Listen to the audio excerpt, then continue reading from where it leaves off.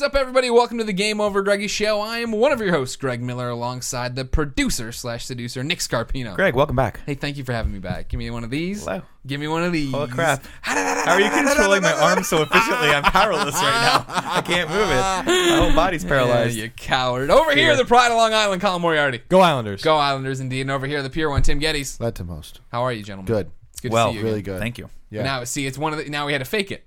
Because right now, Kevin is over there editing the Patreon exclusive episode that we did right before this over at patreon.com/. It's a good episode. It was revealing really our biggest secrets. That's true. That's not even BS. Sexual fetishes, addictions. Let's just say the bulldog runs deep. It's true. Yeah, so we did that, but that was like our first time back at the table. I had been gone. I'd been in Mexico. But now for the uninitiated Patreon people, if they don't do that, they didn't listen to that, then this seems like it's our first time together. Yeah. So here we are back together. It's beautiful. Again. This is the first day one. It's day one. Day zero. Day zero. As I Colin say. leaves in T-minus 3 days. So we got 3 days together. Yeah. One more day. Then I'm out. Then you're out to Iceland. Not like Trout. You gonna have fun in Iceland? You gonna see New York Northern first, then Lights? Iceland. Yeah. It's going to be good. I'm excited to go. It's a Iceland. random place. Is that the one that's green? Green. Yeah. Yeah. I mean, it's cold, but It's really weird. yeah. I'm not okay with that. I know. Can we They really change got to that? switch. They really got to switch. It's Like, the how do we make Vikings. that happen, Colin? I don't know. As far as I understand, maybe it's just a rumor because I'm not totally up on Nordic history at all, but I think that Greenland is a relic of them calling the country that or the land that to get people to go there. Yeah. That's what I think you've said that before. I learned Those things. are some fucked up. Those Viking motherfuckers. Because, They're they mean. were colonial, because they also were in Newfoundland and other parts of Canada, so they were all up in that all up in that Canada. Arctic. They need to get out All of up that. in that Arctic. And you could still see the remnants of the Vikings landed in the New World 450 years before Columbus. What are the remnants of it? You're saying we could? They're see in Newfoundland. There's a bunch of the helmets with the horns. There's foundations of houses in Newfoundland. I can't Meadow something. It's some French name, but it's on the coast and there's like houses like remnants of a Viking colony. That's crazy. That's cool. From 1000 from year 1000. Oh wow! Wow. Suck it, Columbus. And of course, Amerigo maybe the Vespucci. Chinese came here as well, and the Romans might have been here and stuff like that a long time ago. So, But we don't want to give any of them no, credit. no. No, Columbus Day is still a thing in New York. And New isn't it Jersey. everywhere? It's a thing though. Like it's Oh. it's like there's even a Sopranos episode from back in the day making fun of it a little bit because it's like a very serious thing in the Italian. Like people that don't know, like Columbus was an Italian, but he was Is that when they do the exploring Italian for fair? this- Like the Italian street fair? Is that the same time as Columbus Day, or is that different? Presumably, I don't know anything about that. All I know is that we'd have that entire day off from school. Everyone would be off from work that day, and it's like a totally different world. Like it's just a day. Interesting. Here, but in It's New just York, a day off. Yeah, in New York, it's like a day. Like it's not even a day off for a lot of people on the West Coast. Oh, really? Like between we did, but a lot of people don't. And in schools and stuff. But between the Jewish holidays in October and Columbus Day, October was like the best in New York because you get like Yom Kippur, I think, and a bunch of other shit. Oh, that's like, right. Like yeah, 'cause you guys we get do all the Jewish holidays, yeah, right? all of them. Yeah. It's a serious we have a big Jewish population on Long Island, so like October was awesome. You go back in September, and then in October you just have like half the month off. Then November you'd have Thanksgiving, and then Christmas. December you'd have Christmas, and then February and April you'd have. So a week did you off stay in, or were you That's like awesome. later? Were you in school like to July? We stayed until like mid-June. Was when school That's was not over. much different than It's not pretty much normal. different. Yeah. And we'd start like right after Labor Day. All right. Yeah. Anyway, no, it's been a good episode. Well, if you didn't know, ladies and gentlemen, this is the GameOverGreggy show. Each and every week, 4, sometimes 5 best friends gather around this table. Each bring a random topic of discussion for your amusement. If you like that, you can get everything early over at patreon.com/kindafunny. But if you don't want to give us any money, no big deal. The show posts topic by topic, day by day over on youtube.com/kindafunny before we put up the entire show each and every Friday on YouTube and iTunes and podcast services around the globe. Mm-hmm. We didn't talk. I didn't check the document before. Is there any sponsorships we need to talk about this episode? I don't think this week, no. Oh, perfect. All right, great. We're starting to get Able to do it sponsorships. right. That's exciting, though. That's Thank fun. you so much. Yes, Strange very fun. world out there, isn't it? Yeah, Yeah, all because I of mean, your support. All because of your support. It's awesome. And so, yeah, so hopefully you'll have to, you'll get to hear us kind of do that rigmarole, which will be fun coming up. Well, I mean, we've done it a few few. times. Yeah, yeah. We do the shout-outs. I think it'll be more regular now, is what you're saying. We're hoping so. We love being regular. Yeah. We know Nick loves being regular around 11:30, 12 every day right in into my fucking there. bathroom. I took my shirt off today. I heard you tweeted about the Costanza thing. You didn't really take your shirt off in there. I did. I walked in. You I got was a like, little overheated? no, I like the freedom. I like the feeling of like the light breeze on my Really? chest and my nipples while I can't do. poop naked. Really? What? That's the best, man. It's weird. I feel It's very like swimming uncomfortable. naked. I feel too I've never vulnerable. swum naked, I think. That's like the most vulnerable I'll ever feel. Really? Naked, sitting on a toilet, trying to just drop a diamond. So like, hold on. I understand maybe like you live with people. Trying to drop a diamond. You work in our house and do this thing. What about like you get sent somewhere? You get your when we went to PAX. You have your own room. Yeah. You get fully. What if you work? That scenario happened. I was naked, and I was comfortable being naked in the room. But then when I went to poop, You did put not your clothes put on back clothes. on? You did not put on clothes to take a poop. I did. That's bizarre because Yeah, when it's really I'm here's what happens when I'm in a hotel room. All bets are off. Oh yeah. Oh yeah. Like when we were in Just jerk Boston, off using the sheets? Yeah, whatever you want, whatever you want, you can do. Just grab do a whatever whole you want. handful of sheets and You start could- humping it like a Because dog's leg. here's the thing. Thank about the God hotel this room. episode isn't sponsored. Yeah. 'Cause here's the thing about this hotel room situation is that you damn well know that no matter how heinous you're being, someone else. someone was Yeah. fucking 10 times more heinous, and it wasn't even Yeah. that long ago. No.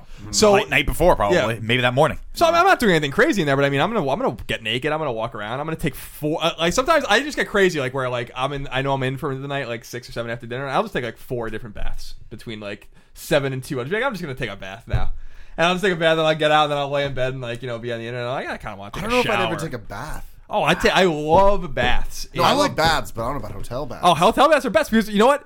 Say what you will. We were in a very nice hotel. We were with And Fairmont, you, of course you have to gauge it by the nicest of the hotel. That bathroom is probably way cleaner than I've ever been. Like than a bathroom I've ever probably cleaned. cleaner And than I'm your pretty bathroom. And I Yeah. do scrub my bathroom. I'm pretty crazy about it, but and Cheryl is too. But that bathroom is pristine. I'm Yeah. not really super worried about taking a bath in there.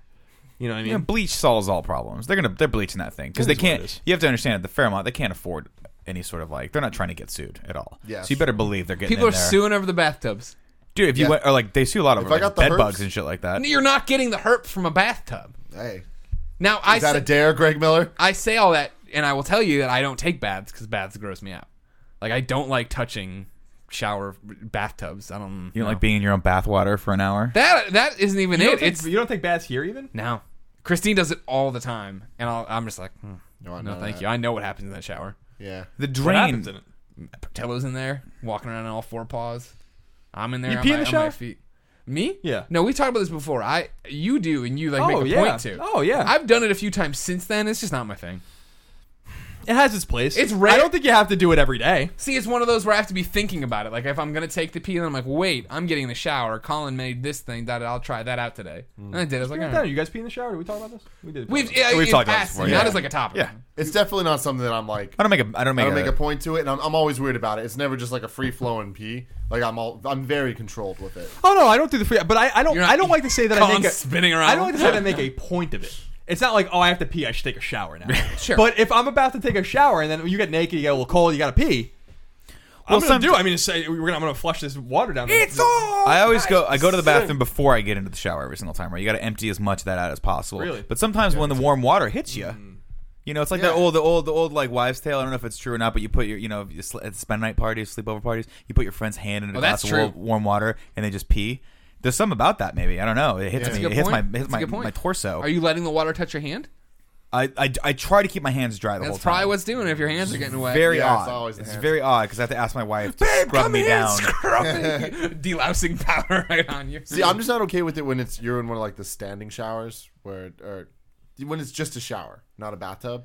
Because bathtubs, peeing? yeah, bathtubs are designed in such a way that like the water is the almost water cycles consistently going down. Sure. Whereas when it's just the thing, you're always standing in like a little bit of You're a standing puddle in your for own a pee. bit. No, your pee's hitting your feet. Yeah, it's and happening. It's just like Pee sterile doesn't but matter. it's sterile. yeah, I'm okay with it, but They say if you get stung by a jellyfish, you have to have Greg Miller piss on your face. It's true. I I had to bet do it someone so many recently times in that Mexico. did have to do it. What's that? But Someone I got stung on my I met leg. had to pee on their own hand because they got stung by jellyfish. I don't remember where that story came That from. does work.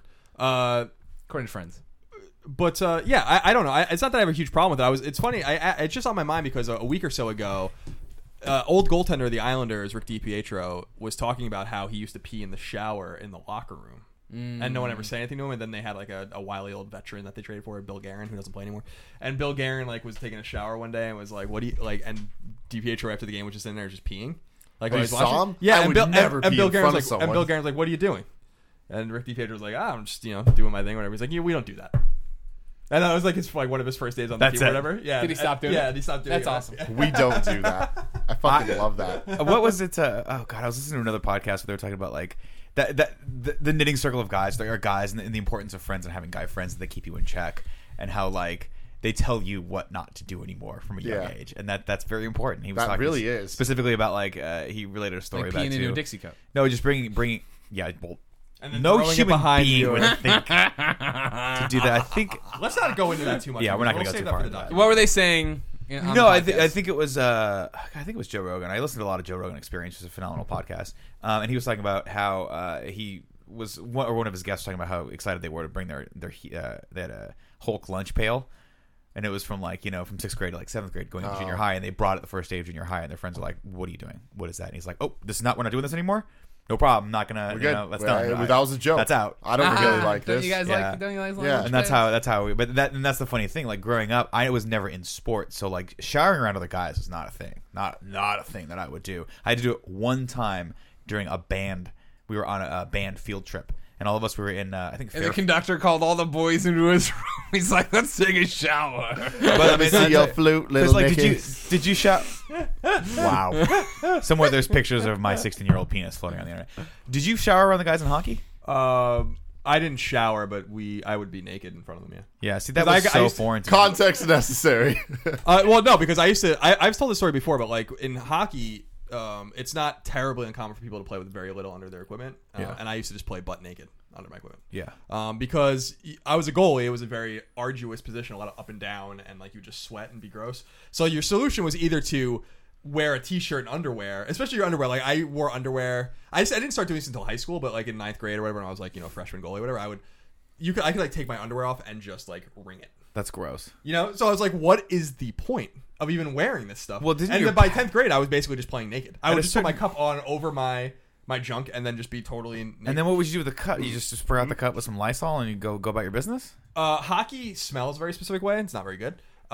So like hockey and people out there that play hockey will know exactly. Like it is a smell. It is not like BO or anything. It's just a specific, not pleasant smell.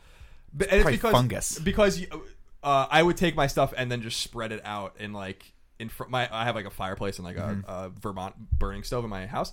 So I'm sure your parents love this. So I would just take my shit out and just put it like out, like my blocker and my glove, my chest protector, my pants, my like just to dry it off. Yeah, my skates and stuff. That's and so then, gross. And my socks and hockey socks are the ones that you wear over your legs, not like your. But you wouldn't actually go in and clean your pads. No, in fact, that's bad luck. If you watch hockey, never playing hockey. Watch hockey very carefully. Goalies are. I was a goalie, and goalies are very superstitious and fucking crazy people. Like they are, and I was no exception. I wouldn't touch the blue line when I would skate, for instance, like weird shit like that. So like, I would hop over them. So like, there's just like weird things that people would do. And one of the weird things that a lot of goalies don't like to do, and I don't like to do it either. If you watch a game, well, next time hockey's always on TV. Yeah. Look at the goalies and look at their equipment. Okay. And you'll see what are called puck marks all over their equipment, and that stuff will come off if you just like scrub it. But goalies don't do that. It makes their equipment look worn, and they're afraid, and a lot of people are superstitious, so they don't do that stuff. So your equipment gets like really ratty and worn down. And we were talking a while ago about Artis Urbe, who's my favorite goalie of all time, who wore the same equipment for literally like 18 years. Doesn't it fall apart after like, some point? I gotta find this picture, and maybe we'll put it in the like this. Like if Kevin likes this job, he'll put the photo in. If you watch the Kevin's evolution like of Artis Urbe from when he was a rookie on the Sharks all the way to when he was on the Hurricane, so he started in like 92 and he played until like 2007, and he was wearing the same shit the entire time. And the equipment, I gotta show you guys because it's so fucking funny, dude. Was he like he looked related? like I said he looked like a fucking homeless man by the time he was done. Playing the game because he was like he took it to the next level. There was a story about how he would wear the same helmet.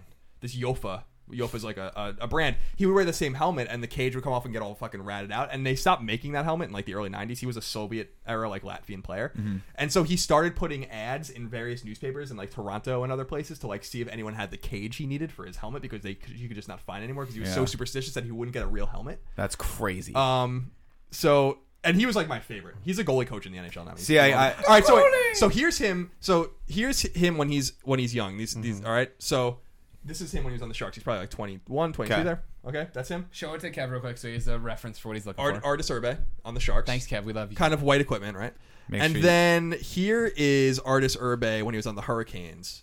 10 years later. Yellow.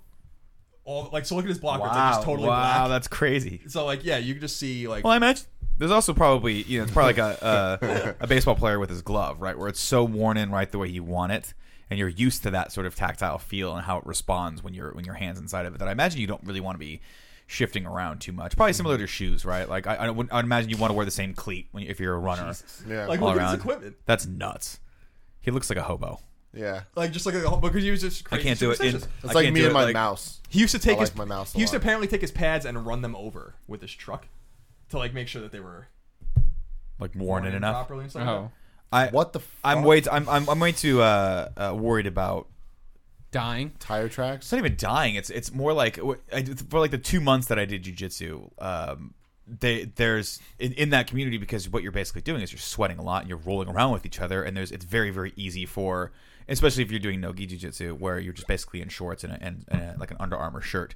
It's very easy for bacteria to pass back and forth, and oftentimes you get ringworm. And when it's really bad, if it's not ringworm, it's staph, and staph is really, really bad. And so that's a really in that grappling community, like those are the things you have to watch out for. The grappling community?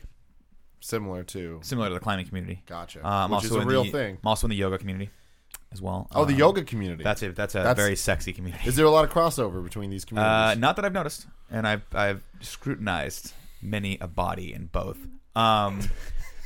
But yeah, that's the thing. And I remember Mark Ryan got staph one time, I think. Did he? Because from jiu-jitsu, yeah. He was doing jiu-jitsu, and he was like, I had this thing, and it looked like a spider bite, and then after a while, you have to get that, like, that's very dangerous. You have to get it dug out.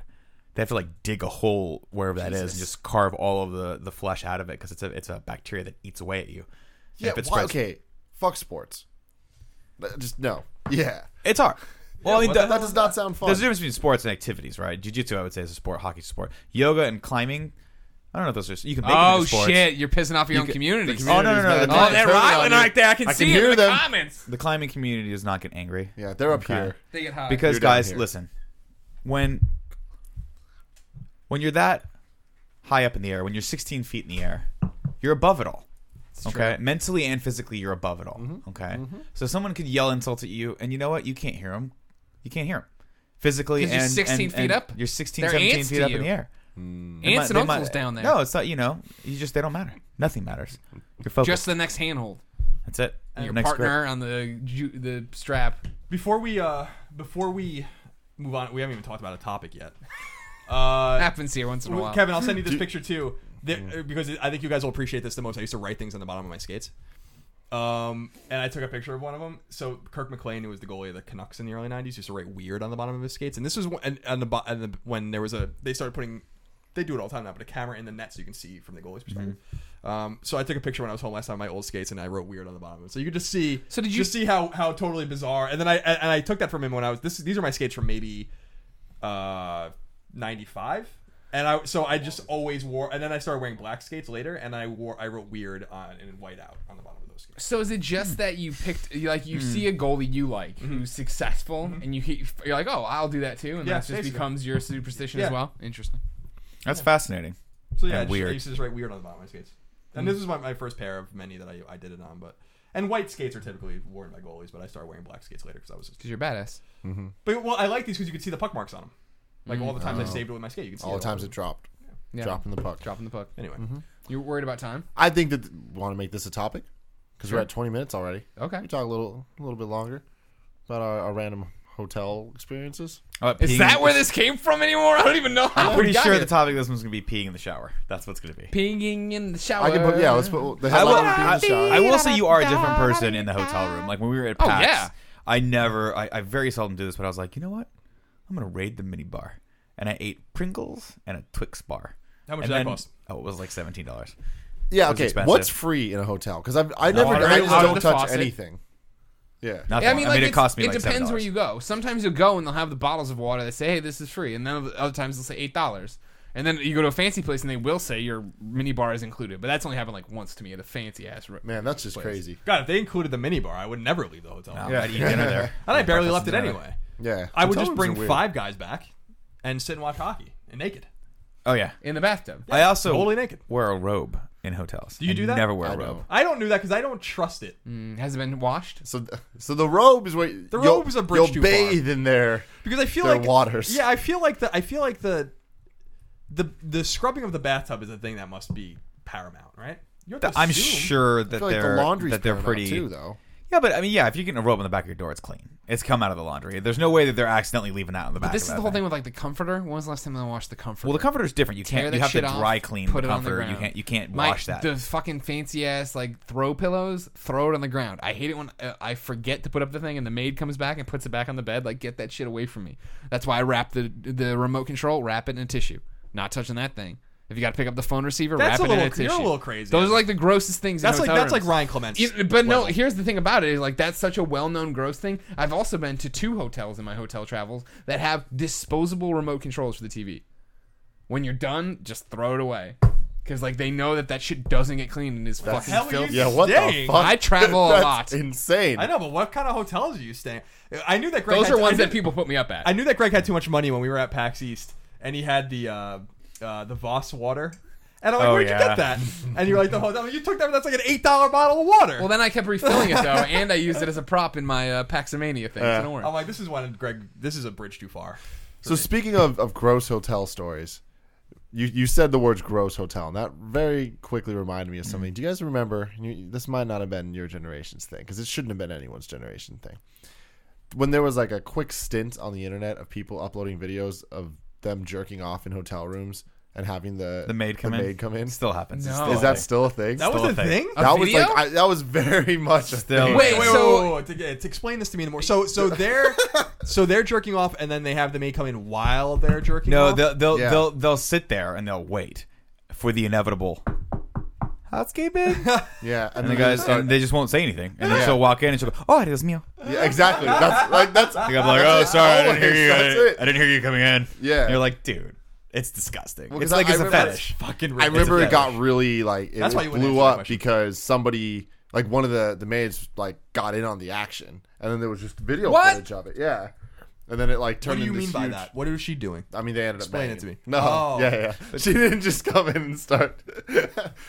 I don't know. I'm like- confused. I like what it. did she? Did she? They come in? banged. Okay. But I would like the idea better if he was like, "Oh, just go ahead and go about your business." And he was sitting in the chair, and it's like, and she's like changing the sheets. Yeah. Well, no. There's the guys just like, no, it's okay. Yeah, just come in. It's just like, And they're like, "No, I'm not coming in and watching." this yeah. shit." That's kind of. And so like, these are hidden fucked up, camera things? actually, I mean, think. it's very fucked up. As soon as you think about it for once, it's like that's sexual harassment. That's Yeah, sexual. that's That's probably kinda sexual wrong. assault. Yeah. if you think about it. Yeah, I don't- But I mean, you're- hey, But get it the internet. gave Nick a quick chuckle, didn't it? That's actually one of those where I'm like, I don't get this. I mean, and I'm not begrudging anyone if that's your thing. You want to watch that, or even don't attempt it. Don't do it. It's illegal. There's a, But if it you want to sounds watch like there's other people plenty do of that videos shit, out there already. cool. It's just there are quite a few sexual fetishes that I look at and I'm like, I don't Not get my it. thing. Not my thing. And it Not shouldn't my be thing. anyone's thing. Like that. No, I mean, I'm not going to be begrudging. But most, by the way, I assume that even if it's a quote unquote hidden camera video, that it's fake. and that the person is a consenting. See, I don't think so because On some of them, you can tell it's not. yeah, But I mean, on- I think like that's- when the girl's like, "Oh, what's up?" Yeah, and she's smoking hot. You're like, "No, this is totally fake." well, it's one of This those is not." situations where I think the first ones were fake, but then everyone else was like, "I'm going to do this too because I have a fucking shitty camera that I bought at Best Buy." Yeah. and then Fucking Best Buy. yeah, it's Yeah. really Best Buy's fault. It really is. If you think about it, everything bad in the world is Best Buy's fault. Everything. World War II. Best Buy. I never made that Those connection. damn blue shirts. Think Yeah, about I it. know. Think about it. I'm thinking about Think about it. I don't know how I'm trying to draw a parallel right now. It's blanking. Hotels are great. Uh huh. You go there. You can do it. Yeah, I sleep naked in hotels usually. I don't do that on a daily basis here. So you won't touch the comforter, but you'll sleep naked Because in the you bed. have those starch sheets. I already tossed the comforter off the bed by this Okay. point. Then So you have the you've starch taken and it with everything your- else. No, I don't want that shit touching me.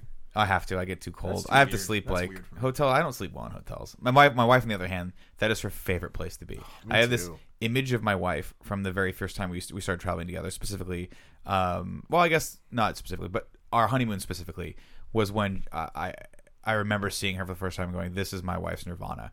We were in a really nice hotel, and she's just sitting there with the comforter sort of perfectly placed, a magazine in front of her, and room service on the way, and that is just her bliss. And like just having come back from a massage spa appointment, or waiting for the massage spa appointment to happen, Or in between too. or in between, whatever, you Yeah. know. And she loves that. That is where she could go, like in her brain, to escape Mm-hmm. like the daily stresses. And I'm like, this, I get that. Like for me, hotels usually denote really hard travel. Yeah. Like PAX was great. That hotel room was great. Made ever so better by the fact that We had to travel for 6 hours. It was really cold. We had stuff we had to do. We had obligations.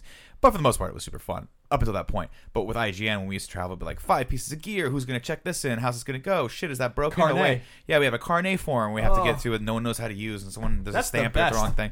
What's carnet? Carnet is the international, like, you have to fill out, when you're traveling with a lot of electronics or a lot of equipment of any kind, you have to fill out this thing called Carnet, which is like, this is the equipment we have, we're not buying it here and not paying taxes and then selling it in another country, basically. Right. So you have to like fill out all these things, All except like for, serial numbers of each camera, of each memory card. but of it's each, not even, it's horrible. it's not even that, it is, I mean, that sucks, but on all the international ships I was on, we never knew exactly what to do because you don't know who to talk to. That we would literally in Germany or Japan or somewhere like go to the airport like 5 hours early. Yeah. And I saw Mike Aransky break down not once but twice in Japan alone over Carnet, 2 different years. The same thing. He was like looking at me being like the same things like last time I was in training, like the same thing is happening to us that happened last time. Where like they'll like be like, you got to go there, you got to go here. They have no idea what you're talking about. You go. It's like and I'm just sitting there like already in the terminal like eating McDonald's. Yeah, it's, because it's You're it's such a help. it's different in every airport, and in some airports they don't use it, and so that is a huge problem because you'll go like I think I took equipment to Mexico and they're like, we don't care, go. And I'm like, no, I need you guys to stamp this because I'm going to bring it back into the United States. And they're going to see it's not stamped. They're going to assume, like they're not going to know what's going on here. Japan's really hard because there's a language barrier. Germany is terrifying because the German customs agents do not think I'm funny, do not think I'm charming, do not want me to say anything more than this is the carnet form, and they'll pick like And they that's pick something at impossible random for and they you. look at it and go, okay, show me this item right here. But I'm always I have like. You know how some people have a problem with authority? I have the opposite problem where I want authority to really like me. Like I just want to be, I want the approval so desperately of authority that I'm like, hey, tap dancing in front of the Germans. They're like, get the fucking taser. Tase this son of a bitch right now. Tase his ass. Yeah, it's So it goes. if you don't do it, you can get fined like $100,000. Yeah, so it's a pretty serious thing to do. But Jesus. But yeah, nonetheless, I like the hotel scenario. I like going to hotels. Mm-hmm. The problem with the hotel in Boston, it was very nice, but it was also very loud, which I did not expect. Yeah. fucking elevator. Yeah, like and the people in the like, I actually had a moment like at 1 or 2 in the morning one night where there was just people in the fucking being loud, and I literally screamed, "Shut the fuck up!"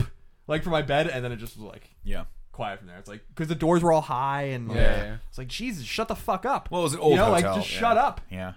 No one wants to hear anything you're saying right now. It's 3 in the morning. Go to bed.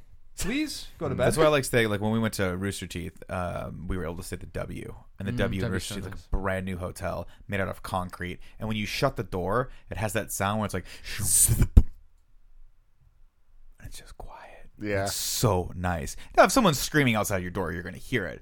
But my room was all the way down at the end of the hall, nestled in like a small group of rooms, and so you're not getting a lot of foot traffic. Whereas in the Fairmont, when we stayed for PAX, I was get off the elevator. My room was like one left and was right there, and so like the first night I was like, "What is that goddamn dinging sound? What keeps dinging?" And it go, bing, bing, bing, bing, bing, bing, and I was like, "What the fuck? Is someone like backing up a truck? Is the elevator? Yeah, every it time the sounded like elevator hit a truck floor, backing it made a up forever. ding." What kind of shitty hotel? Like what kind of dumb design is like? Let's make sure everyone knows the 15 floors that it's coming, so audibly you can know when the elevator's going to arrive. No, just wait for the fucking light. Yeah. Wait for the light. It's The gonna be door there in a will second. open It's going eventually. to open. Someone's going to act awkward because people are oddly territorial in elevators for some reason. Like when they open, I was like, I don't really want you to get in this elevator. I had the space thing happening, and like the 5 people get in, and then Yeah. what I don't like about elevators, because I get a little claustrophobic, is that I don't like when people don't have the courtesy to take the next one. I hate that. Oh. When they have to Hey, do it. man, when they you gotta feel like make let's it just happen. cram in, You gotta cram make in. it happen. And I'm like, if this elevator gets stuck, we're all going to asphyxiate. That never because we're all happens. How many dying. times have you been in a stuck elevator? When you're claustrophobic, Happens in Growing up movies. with Kevin was the most horrifying thing because he 'Cause was the obesity? deadly. It was the obesity, and he was deadly terrified of elevators because he had a bad experience one time where him and his mom got stuck in the one. Yeah, a horrible happened? experience. I got stuck in an elevator for a couple hours with my mom. So? If you knew his mom, My mom sucks was what he just said, by the way. Which is one of the funniest things I've ever heard anyone say. that is amazing. But yeah, so every time we were in an elevator with him, he was just like freaking the fuck out. I'm like, dude, calm the fuck down. And then he got bit by a dog, and then we just couldn't go out. I got better on both. Remember in the movie New Year's Eve, or just New Year's, I forget what it's called, Ashton Kutcher and that girl from Glee get caught in an elevator, and they find a love connection. So maybe that could happen with you and your mom. Just saying, you played it wrong. You just know that played it Kevin's not wrong. going to find a love connection with anyone that's alive. Yeah, it's true. So my favorite thing about hotels is going in, and it's that moment when you get on the bed and you realize that you can't touch every corner of the bed, and you're just like, "Fuck yeah!" It's a big bed. I like You're this just like bed. starfishing it. That's awesome. But my least favorite thing about hotels, this is one of those things where it's a 50-50. It's either awesome or just the worst. You walk into the goddamn shower, and you try to figure out the water pressure game and how fucking high the goddamn shower head is. Right. It's like, why are there shower heads that are like 3 feet down? It's like, that's not a service to anybody. We'll go to Europe. They're all over the place. We're just like, it's like right here. It just shoots sideways at you. You're like, what the shit? You also hate the rain shower head. Well, I hate that thing. I like the fucking, rain well, shower I can't I do like it. it. I don't I know need just pressure. like I need to feel like the water's beating down on me. I need to know I'm getting clean. You want to be able to turn that little knob and have some fun with yourself? You know, the one No, that, like, here's my thing. takes it from a spout to a controlled. I love that. I massager. love the controlled thing. My thing is, if that water can hit my balls and not hurt me, Yeah. wait. No, you're right. And not hurt you. Then You it's want not it good. to That's- hurt you. Yeah, It's that's not the good. problem. I want to need to be able to have to cover shit. Yeah. For things to be okay. So you like strong pressure. I like the strong pressure. Yeah, I can get Yeah, into that. and it's the worst when it's just like little fucking trinkles, and you're like, especially when you have like product in your hair, you're trying to get it out, and you just feel it like going down your face. I'm like, God, this is disgusting. You're trying to wash your butt, and I'm like, nothing's being clean right now. I got a dirty butt. Oh, I need Bad a water power pressures. hose on that bad boy back there. But the height thing to me is the like a height thing trash is chute. even worse, because it's like, I'm sure Greg, Yeah. and it's like, I can't even imagine being you, because for me, I'm just like, this sucks. 90% of the time, it'll be at like here, and I'm like, I can kind of deal with that. Yeah. But it's like, there's times where I'm like, this is made for little people, and like most of the world aren't that small. There's a lot of times I have to do it like, it's like a revelatory moment in a movie, right? Where you have to do like the whole like turn around and like it's just like I'm head down, like I just What are you, failed. a shower? I just failed the team. Yeah, to get my like- head under the thing. Like you're Rocky and you just lost the Clubber Lang. I thought you were getting ready to. Yeah, Yeah. get bulldogged. Well. Yeah. The worst is the ones that they're like on their own articulating arm. And you have to tighten them because you can go up and down with them, but they don't. Oh, they I've don't, never even This experienced is the that. I had one bad experience with this where like I kept trying to push it up so it would be at normal height, and I would tighten it, but the tightening mechanism was broke, so it would just as I was showering would just slide down and just rest on my shoulder, and I'm like, this is just the way. And I'm short, so it's like I can only imagine that's never a problem for me. The height, issue. This is the one time. Where I'm This like, is not hotels, but have you ever been in someone's house where they have the crazy ass showers where it's like multiple shower Yes. heads? Oh my god! I've only had that in hotels. I've It's never like known somebody that rich. There's hotels with that. Oh, yeah. Oh man. I was gonna say I've had a great shower experience in hotels. The person who I know who has that kind of shit in his house is Nate Ahern in Seattle. When I go visit him, Microsoft he has money. like 3 showers in his house. He has a fucking beautiful house, and he has a shower in the basement that is like hermetically sealed. Like it's just like you walk into this thing and you just close the door and you're just in the shower, and then there are like 5 different shower heads. That sounds Yeah. awesome. That is I want like my all shower these different- experience I'm to be a Disneyland. ride. I insist on taking showers when I'm at Nate's in that shower. just even though it's in Ange the, just even- wakes up and you're in their shower. And you're like, It's the one in the basement where like it's like in the shower. It's like it literally. I guess the person that owned the house before maybe was like an athlete or something. Like you would come in and would just take a shower real quick, or whatever. So it's like in their laundry room, and I like Interesting. go into the basement and like go into the shower just to use that shower. 'Cause it's incredible. why not? I don't see why What not. about bad hotel experiences?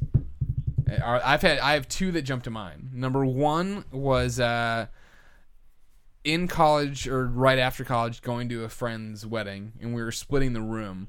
And this is one of those, like, I went to school in Missouri. I don't talk about it often. This little school called the University of Missouri, and that is in Columbia, dead center in Missouri. And it's a small city, right? Like it's liberal, everything else. And then when you go outside of it, before St. Louis, before Kansas City, up north, whatever, that's when you get into like what most people think of like small town Missouri. This was like small town fucking Missouri. It was a wedding out there, and the only hotel was like one of like the Bates Motel, right? Where it's like, it's Like the motel, exactly like right. motor inn. Right. With a gravel parking lot, and like you walk up to your door and you open it and you're just there. You're in. road Like, you know what I tripped. mean? Yeah, exactly. And so like when we booked it, they were like, all we have left smoking rooms. And we were like, okay, how bad could it be? And then my friend Kyle opened the door and threw it open, and he just went, "Ay caramba," because you just got fucking punched in the face That's the by worst. 30 years of small town Missouri smoke. Yeah. You were like, holy shit, is this horrible? Even as a smoker, or I should say reformed smoker now, I can't be in those environments because it's just toxic. It's terrible. And sometimes I'll even have problems in Vegas when there'll just be that much smoke around you. But in the hotel room, it's the worst. It's the worst. Everything smells like smoke. Everything. No one's smoking in there. But The mattress, the floor, the walls, like the smoke gets into the walls. You can't get that out. Yeah. You have to like literally repaint over them. And even then, that's the worst. And the other bad one was when I was trying to drive to IGN from Missouri. It was when I was moving out here and almost died and ended up staying in that trailer. When I finally gave up and drove back the 15 miles to get another hotel room at this other place, dumpy, truck stop. Not motel, but close to it. It had stories at least. I got in there, got up there, and it was a danky, a shady room to say the least or whatever. And I remember I needed to charge my phone, so I moved out the nightstand on the side, and behind it were all these condoms. Not they were unused, but it was still just this disgusting thing of like this is how well the maids clean this room. That some guy had a fuck fest up here, or this knocked his condoms off the thing, and they all just fell there. And this is where all the prostitutes come with their Johns, most likely. Sorry about that. I was fine. Okay. I've had a lot of I threw the comforter on the ground. The comfort and the pillows over it. It's fine. I've had a bunch of bad experiences in New York with hotel rooms. Tiny rooms? Oh my god! Because they're the world's smallest rooms, and they charge you so much money. Like this is a cottage, like a boutique hotel, and you're like, no, this used to be someone's like bathroom, and you converted that into a hotel room. But the worst was when I did a gig for my buddy's company. It was a freelance gig, and we were flying to New York. I think it was to do it was for something for like NBA, or we were supposed to meet Kevin Durant somewhere. But we had all gotten in early. We're in a meet him at Shake Shack. No, they were doing an event where he was supposed to play the game. We were supposed to film him, like we were doing a package with him. But we had to fly in a red eye, and we got there, and I was like, "Please God, let our rooms be ready," and they were not ready. So we waited, and we had not slept. In New York. Had not slept, and it was like 11 o'clock, and we were supposed to meet the client at like 5. And they're like, "Your rooms aren't rooms aren't going to be ready till like 3 or 4." And finally, one of the rooms was ready. So we're like, "Great, we're just going to go in. I'll take a spot on the floor. And 2 guys can sleep in the bed. We'll just knock out for a few hours." And we get up there, and there's not even a spot on the floor. The room's so small that you have to you have to put your stuff in the closet because there's no other floor space. And we had to like shimmy over to the bed. So just cut to about 30 minutes later, 3 grown men trying to sleep in a full size bed. So it was 2 fetal positions like back to back, and one person sleeping on our legs like a dog, and it just did not work. I mean, I knocked out for a good hour, but I woke up and both the guys had left because they were like, it was miserable. Sorry, it was not working. I was not snoring. I don't snore, but that leads me to my other worst time in a hotel ever. When I have one friend specifically, and I won't shout him out right now, but he's the world's no. Brandon. Actually, I don't think Eric snores. Mike Aransky. I'm pretty sure Mike Aransky probably snores. Oh, Yeah, Aransky gets nasty. Does he? It's bad. Yeah. It's bad. But my buddy was like, "Yeah, we booked a gig together, and I think it was in Vegas. Oh no, we got flown out to do something in Vegas for NAB." And they were like, "Well, they're only getting one room for us." And I was like, "Well, maybe I'll spring for another one." And I looked at the prices. I was like, "No, I'm not springing for another one. This is way too." During conventions in Vegas, the room could just jack up. And that was a mistake because he snores, and he's like, "It's not that bad." But when you're not a snorer and you're sleeping next to someone who is a snorer, imagine trying to go to sleep when periodically someone turns a lawnmower on next to you and then proceeds to try to cut through stone with it. That's what it sounds like. to the point where I literally was like, I'm like, this is so bad. The next day I was like, I gotta get another room. And he's like, "It's not that bad, dude. Dude, it's not that bad." And I'm like, "I'm going to film you when you fall asleep." I told him, I was like, I'm going to record what you sound like. And to this day, he does not believe that it was him that actually made that noise. Because it would sound like a beast, like a fucking hell beast coming out of the gates of hell. There's something about snoring that actually bothers me. Oh, it bothers me. It's not a matter of like, oh, this guy snores, or stay away from it. It's like, I'm like, yo, like, why are you snoring? Why are you snoring like this? There's something wrong with you. This isn't the way you're supposed to sound when you're sleeping. That like you need to correct this problem. Because I've had a similar problem where I've like slept with. I had roommates in college that snore. I wanted to fucking kill myself. Yeah. I swear to God, when I moved into Northeastern, my first roommate, nice guy, he left like halfway through, like at the end of the first semester, so I've never even seen him again. But he was a nice guy, but he snored, and I used to like. I feel bad because I used to like. We had like bunk beds, and I would on the top bunk, and he was on the bottom bunk, and he would snore, and I would just like go like, and I would just bang the wall, like just be like. Like that, and he would like stir up, and then I would pretend like I was sleeping. So he didn't he left like 6 months in. I don't really know why. I don't know why. It's the craziest thing. No, it wasn't because of that. But then the guy that came in, I lived with a football player that second semester who was just the same. I'm like, I can't avoid it, and it was like, to me, it's just like, dude, like, I know it's like hard to control or whatever, but like you need to do something about it. Like you're in a room with another person, like you need to feel bad about it. It's If I was rude, yeah. if I was a snorer and I was sleeping with someone else, I'd feel fucking really self-conscious about it and like try to get like the breathe right strip or whatever, sleep on my back, whatever you're supposed to do to help. Maybe sleeping on your back's actually the exact opposite. That's thing. what Supposed to gives sleep on it your to side. Yeah, like, and you know, I don't know. That shit always bothered me because I just feel like, yo, like it's kind of a common decency thing to like not do this in front of other people. I don't care if you can control it or not. You need to figure it out. You know? Yeah, I've literally been in hotel rooms where I've been forced to. I took like at one point I was like, "Fuck this!" Grabbed all of the covers off of the bed and threw them into the bathtub and shut the door and tried to drown it out and slept in the bathtub and it still didn't work. There was one time I had to literally get up and go downstairs and be like, "I need another room." That's it. Gotta have it. Man, to me, it's just not that big a deal. Because you snore. I only snore, and this sounds like stupid to say, but When you're drunk. I don't snore at home. I only snore when I'm at other people's places. For some reason, it just happens. But it's like I don't think I snore that bad. It might be a little bit. Maybe sometimes it's bad. I don't know. It's bad. But I feel like there's some people that are super sensitive to it, like Nick, where I'm just like, there's some times where I'm like, this is not that bad. But you just wouldn't be able to You sleep. have to understand that like when it's pitch silent, when there's no noise in the room. Is it pitch silent? No, it's dead silent. Excuse me. pitch silent. Pitch black, dead silent. When it's silent in the room, if you're not a snorer, you're used to silence. And so anything, like literally anything will wake me up. Like I'll hear, like the guy upstairs from me snores in my apartment, and it'll wake me up. And that's like That would infuriate That's me. through, and it's I got a fan eventually because I was like, I need other noise in the room to white drown noise. it out. I need white noise, and I need it to be organic. That just sounds crazy. Like I just feel like sleeping evolution. I'll tell you what.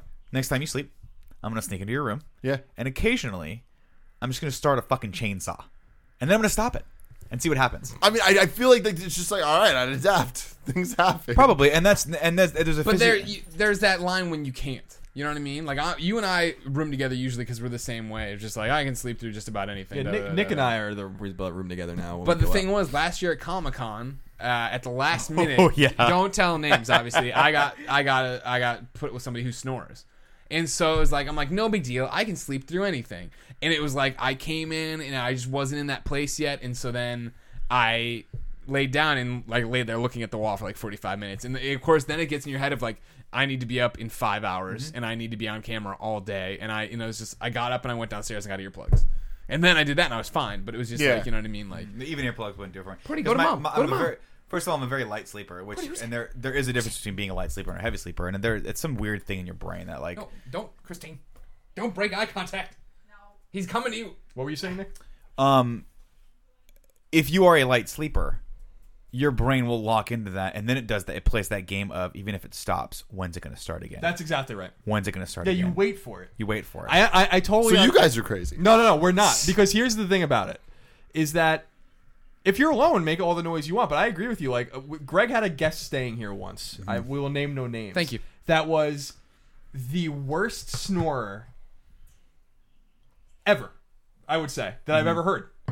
Right? Would you categorize that level of snoring as like, it's For him, yeah. next level? Yeah. And this person was staying in Greg's room and I was in my room, and we share a wall.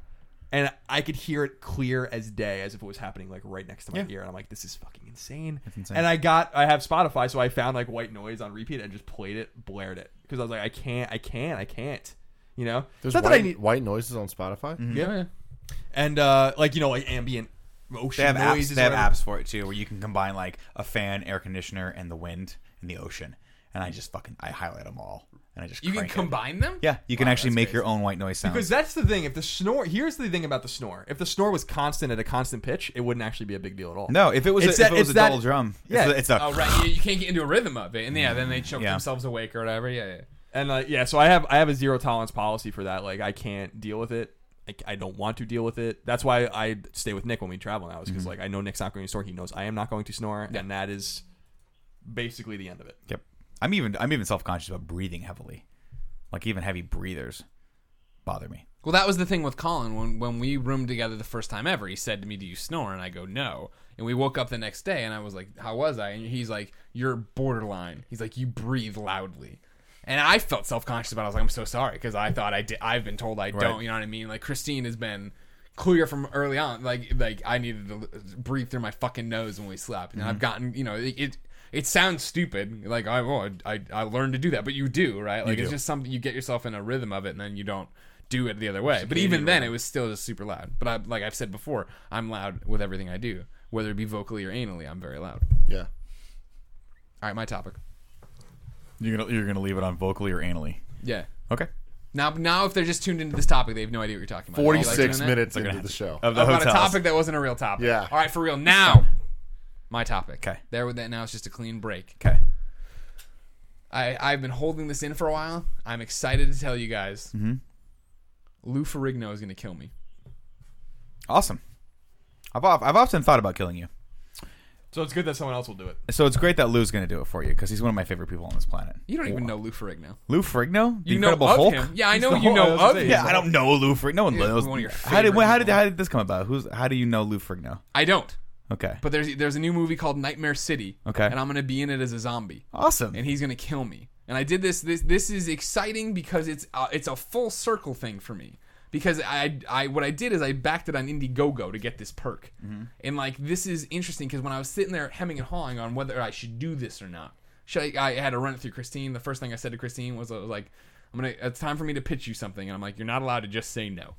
And then like I like that. two sentences into the description, she's like, you should totally do this. But it's full circle because in my head when I was getting ready to see if I wanted to back this, because it was $1,500 on this Indiegogo to make this movie. It was our own. Wait, $1,500 to get the role or just to make the movie? No, to be To be in the role. Yeah, this I is was I like, paid damn, them that's- Don't do it if it's only a $1,500. $1,500 budget for the movie. It's not worth In my it. head It's not gonna though, be a it good was movie. our own Louis Menchacha, Yeah. who came out here and did the whole thing of like he had to tell his friends about it. He was going to pay $2,000 to come be on our dumb show and support our dumb stuff. And for me, it was like. It was a series of things that led to this. First, it's multi-tiered on why I wanted to be a part of this and why I think it's worth the money and why I'm excited about it. Number one, yes, Lou Ferrigno, the Incredible Hulk himself. You remember him well. We're do. the old guys at the table. Yeah. We like superheroes. He's in a and great TV movie. shows. There's a great documentary on Netflix called Pumping Iron. And it's Right. him and Arnold Schwarzenegger are the main two characters. And that's Arnold awesome. Schwarzenegger's the bad guy in it. Yeah. He was also on Celebrity Apprentice. Lou Ferrigno? Yeah. He was also in that Paul Rudd movie I'm thinking of right now. I Love You, Man. I Love You, Man. Yeah. He was good. He was He's been fun in a in ton that. of stuff. Yeah, I know. He's Lou Ferrigno. Lou He's been Ferrigno. around forever. Yeah. That's exciting. So I found out about this from Jimmy Wong, Freddie what? Wong's brother. He's in this. He's acting in this movie or whatever. He tweeted about it, and I clicked on it. Now, so it's exciting about Lou Ferrigno going to kill me. It's exciting that it's a zombie movie. It's exciting that Jimmy Wong's involved. It's exciting that now I don't know. We've never talked. I know you're the film guy. I don't know how much of a horror film guy are you? Yeah, a little bit. Tom Savini. Ring a bell? Vaguely. He means a lot to me. I'm a big Okay. zombie movie fan, you Okay. know. Or maybe you don't know. I don't know. We never talk about this. I know you're like zombies. You look out there on the bookshelf. The only DVDs I've kept are Kevin Smith ones, animated series about Superman, and then all of my zombie collections of Okay. DVDs. The out biggest there. role you've ever played was a zombie. That is not true. It is true. You can take your not another zombie movie and shove it up your butt. This is a real zombie was a real movie, zombie. Tim. I was. I'm going to be You were great in it. Tom Savini.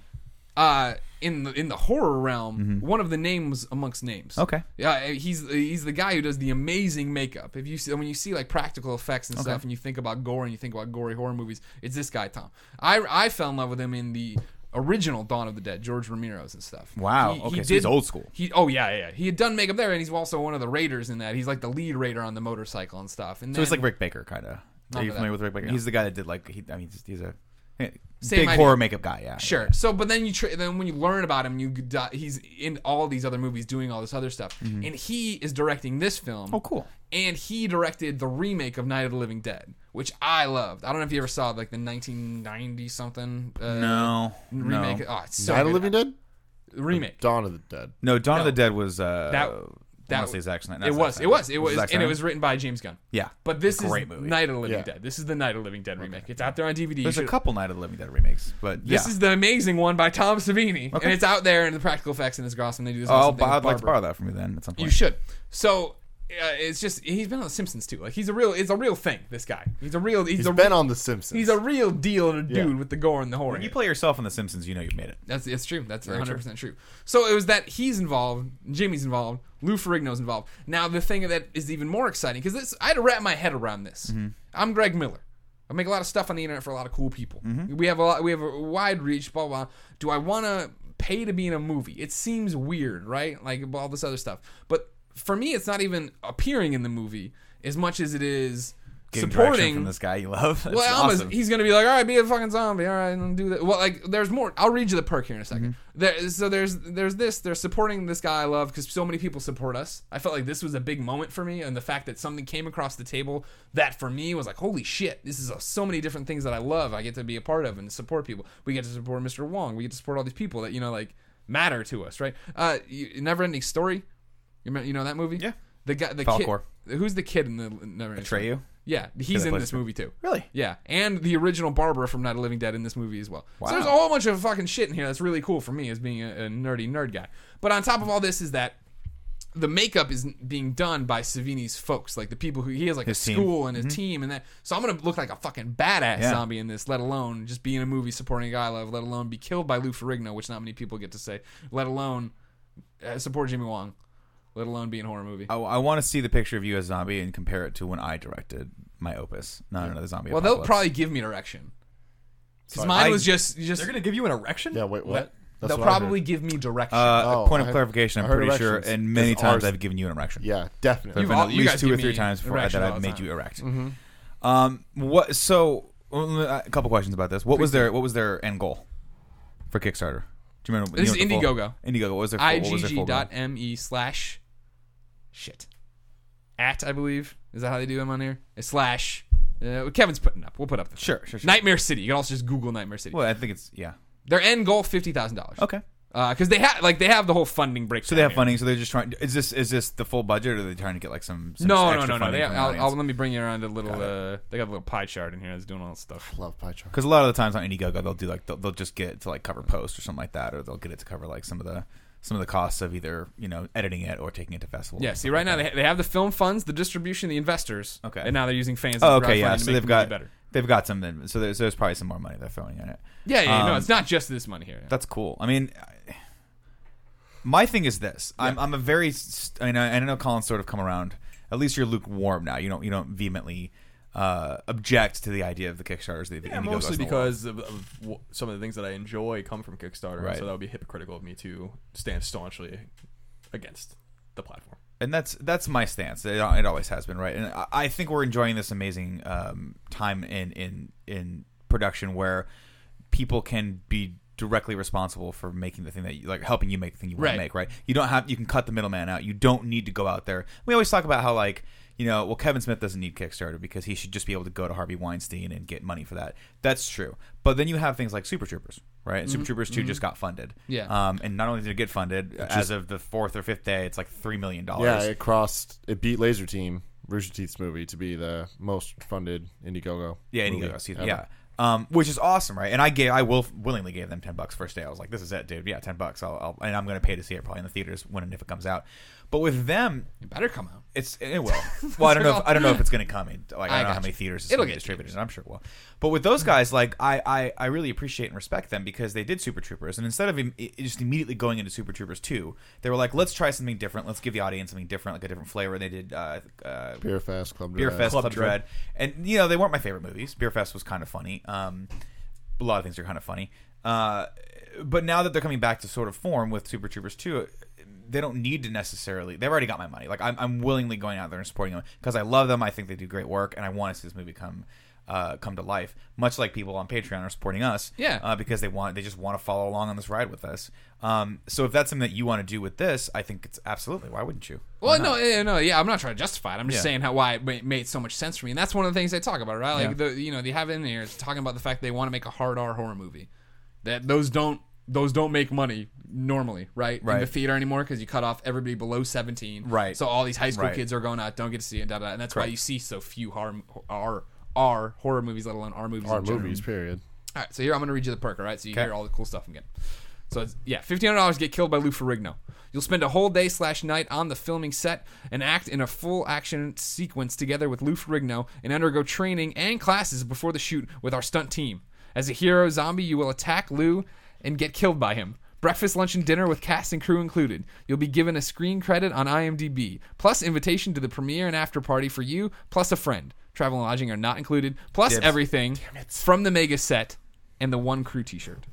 That sounds fun. Yeah, it's going to be super fun. Yeah, I mean, my first instinct on this is to say, like, I don't know if I would do something like this, like, especially for you because you have the opportunity and have, you know, with your things, like, you get paid to do these things. Yeah. At the same time, like, there are definitely scenarios, many scenarios, where if someone was like, you could just meet this person and spend a half an hour with them for $1,500 and be like, yes, absolutely. Yeah. You know? Well, I would like there's a lot of people that I would pay, you know, not a lot, but I mean, I can rattle off literally 25 names right now that I'd pay $1,500 to spend a half an hour with. If someone's like, you can hang out with Wayne Gretzky for $1,500. Would you do it? Oh yeah, but I would even go. It doesn't have to be Wayne Gretzky. Like I would hang out with, like, you know, anyone on the Islanders. I would hang out with, you know, Neil deGrasse Tyson. I would hang out with, God, you that'd know, be awesome.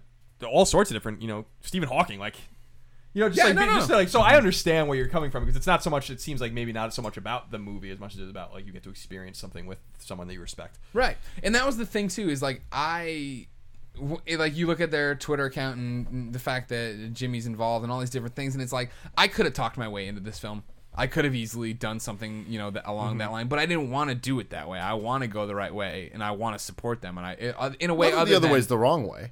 No, not the Yeah. other But way, I mean, the wrong way. Yeah, there's something about but for supporting me, it. I don't want to be an actor. Uh-huh. I don't want to be an actor. I don't know how to do that well. It's not part of my skill set. Maybe one day I'll want to go in that direction. But like right now, fuck no, I don't want to do it. I think it's way more fun to be just a zombie that'll get to Lou Ferrigno will chop my head off or whatever the hell happens. Well, you get to go to school. I know. I get to go to trained. zombie school. Stunts. I'll come back and I'll teach you how to do I mean, we stunts. did stunt school and not in the zombie apocalypse. You didn't really. I taught you one move that I remembered from Oh wait, no, jiu-jitsu. you didn't. We didn't give you We any never zombie fought you training. because we didn't have budget. But Nick enough did to- teach to us finish fight that. moves. My direction was to yell roots, which was never referenced or explained in the movie. Oh, it It was. was You never watched the third Yeah. act. You weren't in it. There was a Greg great doesn't joke. watch anything. He's not in it. about the Roots Craig losing a Eagle Grammy won't to allow Drake. Yeah. It was explained. That project was ridiculous. And it is, by the way, it was igg.me/@ IGGY. Nightmare City. Or just Nightmare City. Google Nightmare Just City. Google Nightmare Just City, YouTube Iggy Indiegogo. Azalea. Just YouTube Iggy Azalea booty. That's not going to help you. Just, But you fancy. should watch that video for sure. That Yes. for sure. Yeah. 1,000%. That was a good That's a great video. video to watch. I don't know. I mean, I would spend if Kevin Smith was doing a movie and they were like, you get a walk on roll and you have like you say one line and then in Clerks 3, I'd be like 100%. Yeah. Yeah, I want to be in that. Like I want to be a part of that project and just see that process. And yeah, you always hope that you get invited to do this stuff, but like we're in that weird space right now, and you know, it's a weird era right now where you can actually just spend a little and go do these things, which is crazy. Yeah. Now, do I advocate that all the time? No, I think actors should be paid. I think you should be paid to be a part of these projects. But once in a blue moon, why not? Yeah. So to me, the thing that taught me about Kickstarter was years ago, probably like 4 years ago now, Freddie Wong, when he was first making Video Game High School, when they were crowdfunding for that, one of the perks was him and Brandon, back when they worked together, for I think it was like $2,500. It was you and a friend get to go down for a weekend, hang out with them, and then they teach you all their video shit and like how to do all this stuff or whatever. And I remember I was maybe like a year into IGN at that point. I remember having big discussions with you and Eric and just being like, should me and Alfredo do this? Like, is it worth pretty much like $2,500 just for us to go down and meet them and like become friends? Because that's what happens. Yeah. It's like you're paying for that opportunity to become best friends. Yeah, but it's hard though because there's that buffer too of like this is a perk and like you know you don't necessarily it's not guaranteed that that's going to happen. No, well that's you what might I'm not saying. form though. that relationship. But I mean, with people. that's what I'm saying is it's like it's us, so we would have. Sure. You know what I mean?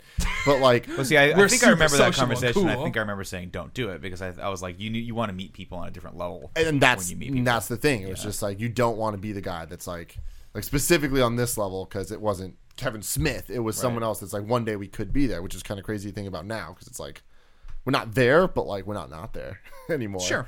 So that's really always been interesting to me. But what is funny about that is the guy that did do that exact same thing is Ren the Reaper. Really? He is now working for them. Oh, that's awesome. So He's fucked up, basically. yeah, some would Fucked say. up pretty bad. Yeah. I think we're in a good place. But yeah, See, I mean, I support a lot. I've supported many Kickstarters. I've said this. We've talked about this topic so many times, but most of it's music. Most of the times, it's essentially pre-ordering albums. It's Yeah. not even really like supporting anything. It's just like $75 for the vinyl and the CD and shit. It's like, all right, cool. I'm gonna buy it anyway. So here you go. That's cool. Movies, I don't think I've backed a movie yet. You backed Laser Team, didn't you? Oh yeah, No. that's true.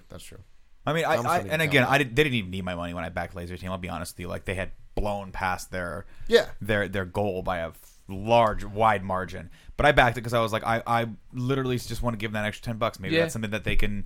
Maybe that's the extra little bit that they needed to make that effect work. That Yeah, see, to me, it's not even so much about the giving them the money. It's more about the vanity numbers of then just knowing that me giving them whatever, even if it's $1, it's just that's one more person that is on their like list of patrons or whatever the fuck it's called on Indiegogo. Backers, yeah.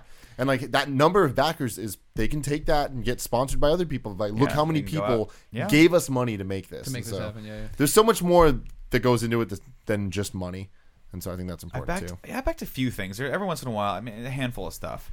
What was that one awesome thing that you backed? Oh, Kung Fury. Still hasn't come out.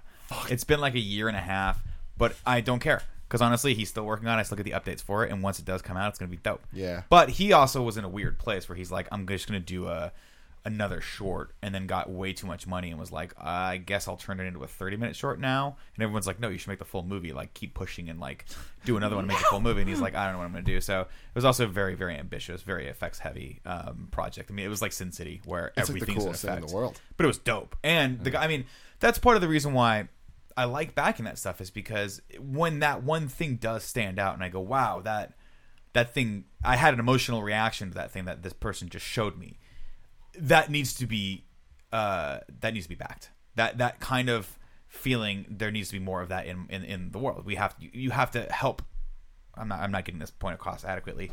But when you have that sort of connection to something, you owe it to yourself and to the world to help that thing be realized. Mm-hmm. I think, because all too often, turn on any television show right now and tell me how derivative that thing is. You know, every single thing I watch, I can almost count backward into the show from the 80s that it's copying, or the show from the 70s that it's copying, or like it's all trying to be the Big Bang Theory, or it's all trying to be Third Rock from the Sun, or it's all trying to be some sort of variant of Seinfeld or Cheers or any of that stuff. And it's like, dude, I can't. When I watch TV now, for the most part, with the rare exception of things like Better Call Saul or Walking Dead, I'm like, I'm wasting my time. And even with a lot of movies, I'm like, this is a waste of time. This is unproductive. So when you see those amazing projects float your way, back it. Because it might be something crazy and unique that you didn't even know you liked. That's all I'm saying. And Kung Fury is one of those things. Look it up. It's weird and cool.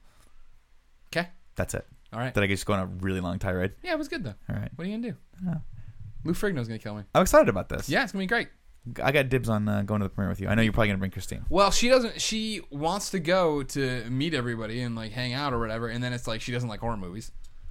She doesn't like gore, and that's like totally this movie's. I'm sure it's gonna be guts falling out and all this gross stuff. It'd be cool. It'd be cool just to see kind of that level of production. That's the other problem. That's the other fun thing for you. That's gonna be like, I don't know if you've been on sets before and you've been in stuff before. Yeah, but it's slow. I mean, not on this scale, right? Not like a movie. I mean, like I always talk about Lip Sync Battle, right? Mm-hmm. That was like the first one where I was like, oh my god, this whole floor is like making this one show, and there's this set and stuff. But like, this is a whole. I mean, these guys probably won't have that huge of a crew, depending on what their budget is. But still, it's always fun to watch that work. Like Tim and I were fortunate to do that New Amsterdam thing, and it was cool to have a crew.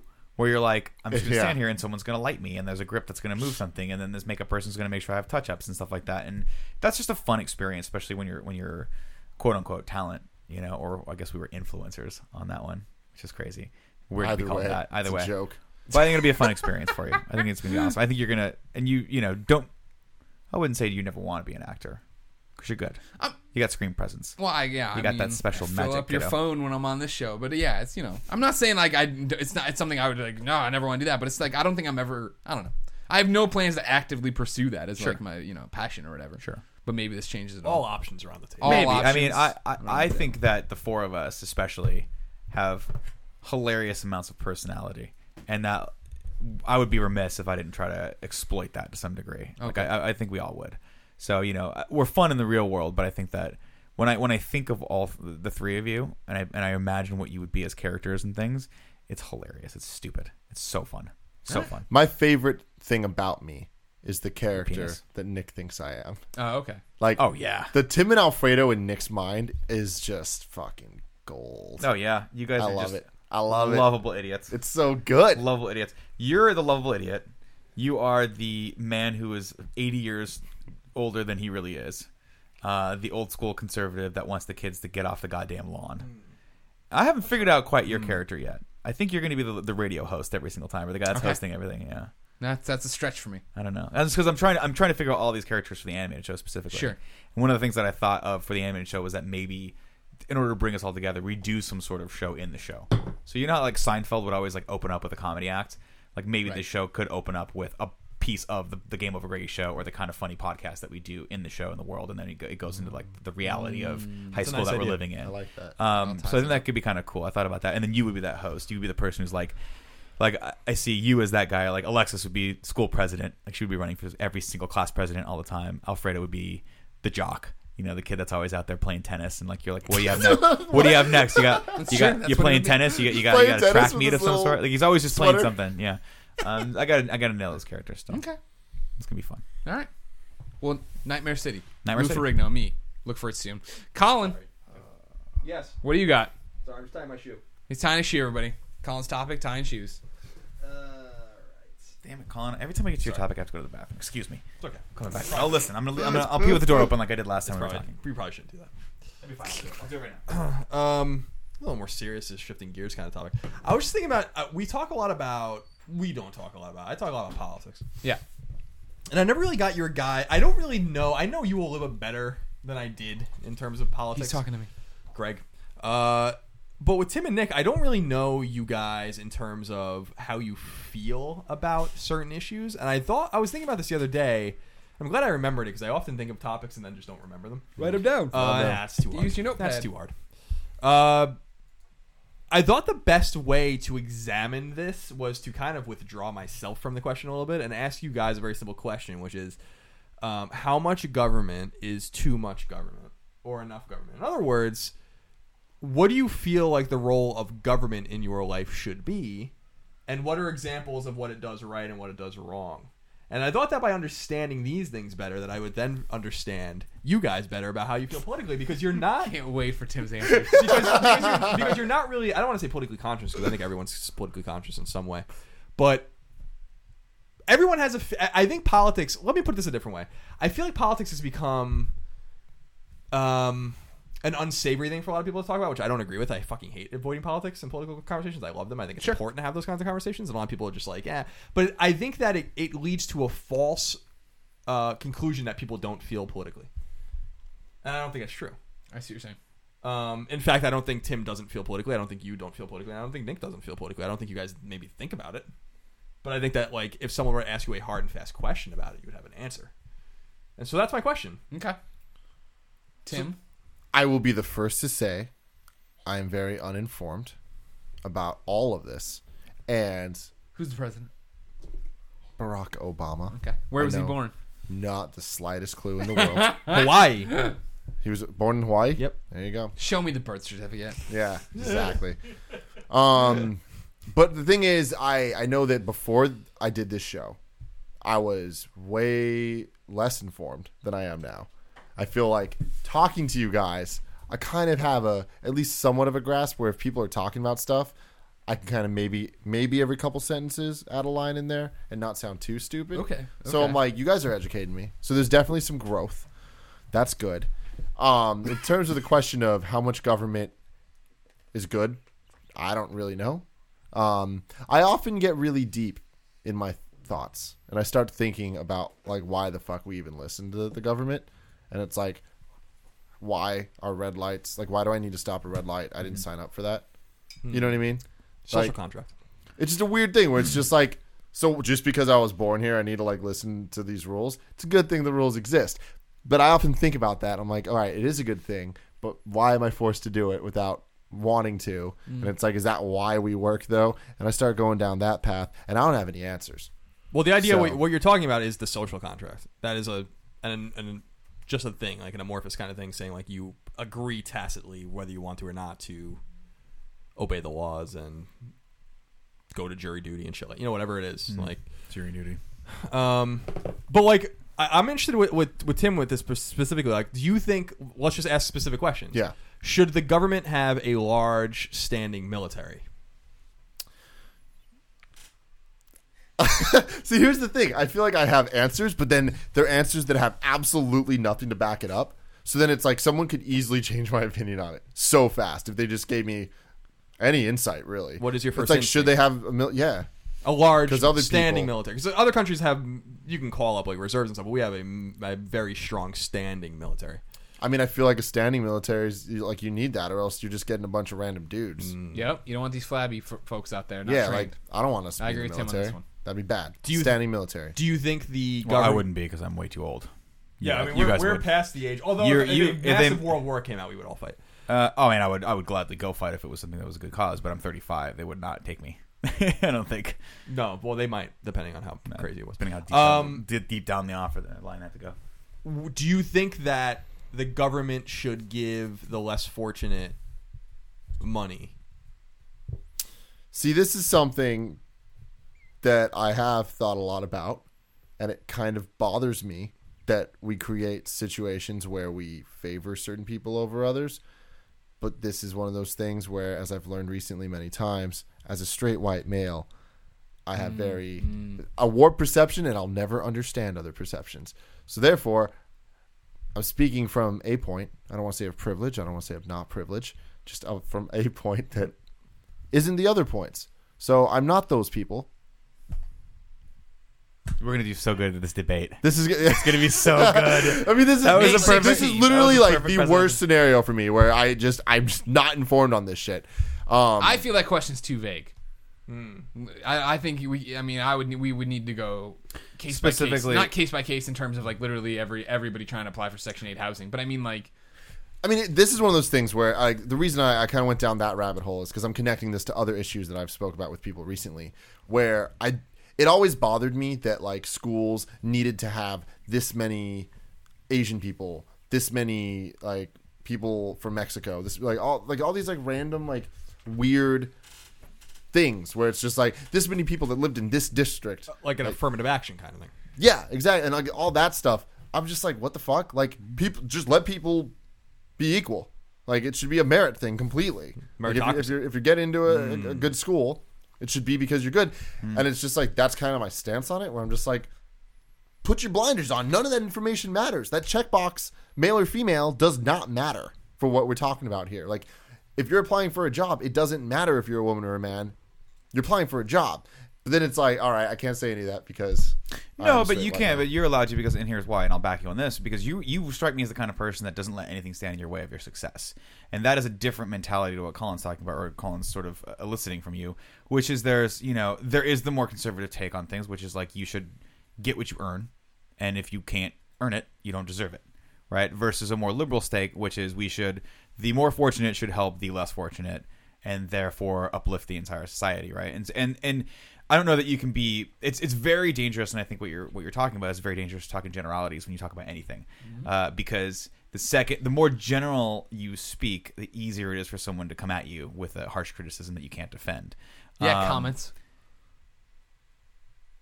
Colin, I mean, I think you and I are very similar in that I err on the side of being more conservative than not most of the time. Socially, I'm very liberal. Me too. But as far as finances are concerned, as far as money is concerned, I'm very conservative. It strikes me as hilarious when you watch people like Chris Christie enter the race, where he has such interesting and polarizing views on a lot of different things. And that's one of my biggest problems with politics in general, especially when you start talking about politics, is that when people... Well, let me back up. In regards to government, it's dangerous when you start when you start taking on these issues, because largely when you talk about government, it's when they're doing something wrong, right? Yeah. How often in your life do you think, God, I'm so damn excited that this road I'm driving down is smooth, right? You don't think that. You're like, God damn it, there's a pothole in this road. Where the fuck are my tax money? Where's my tax money going? And so it's difficult because, I think there are a lot of departments in the government that are bloated and bureaucracy doesn't run well. But we never take a second to be like, what actually does work in this country? It's an interesting point. What does work? Having said that, I think we spend way too much money on the military. I think we spend way too much money on a lot of social programs, and I don't think there's a lot of space travel. No, we don't spend That was nearly a enough money on throwback. space travel. It's a long time ago. That's Last true. time the internet hated Damon me. bust through the wall. Yeah, screaming at you. exactly. Like, how dare you? I think, like anything, with any organization that's that big, it's just so hard to scrutinize and really have control over where every dollar is going, right? And that, and also I think the bigger problem politically is that we just have the way our system's set up is that it incentivizes politicians to stay in power, right? And that's a big problem. When a politician is more concerned with getting reelected than they are with actually forcing social change, that's a systemic problem. That's an issue. That's a huge issue that we face every day, every day, especially when it comes to the president. You know, it's the most powerful position on the planet, and a year into the presidency, they're already starting to plan their reelect campaign, right? It's like, what are you going to do? How are you going to be effective? Like term limits. Yeah, so it's difficult. You know, I listen to you talk. You do sway me a lot often when you speak, because you make a lot of sense. But you look and our priorities are so damn far out of whack, especially for this country, especially a country that's supposed to be the leader in the world. Oftentimes, it's hard to just tackle any of these issues. Yeah, I agree. I think that, you know, again, I don't want to interject myself too much into it, but it's like because I'm kind of curious where you guys stand on these issues. But yeah, I when I was thinking about this question, I was like, this is a fundamental question that can elicit a lot of information out of a person about how they feel politically, even if they really don't know how they feel politically. I think less government is more government. I think that like less government is a great thing. Yeah. And I think that most fundamentally, and I think this is maybe where my historical knowledge and my appreciation of history comes in, is that it is also an homage to the way it's supposed to be. This country wasn't made to morph into something else entirely. This country is a constitutional republic, predicated on the same set of rules that we were predicated on in 1783. So that's the kind of like that is the difference between what they call strict construction and loose construction. Strict being, you know, the Constitution is not a living document, which means that you can rewrite it or reinterpret it. Sorry, I think I said Chris Christie. I think I meant Ted Cruz. Ted Cruz is probably That's but what I Chris meant, Christie sorry. will enter the race. Yeah.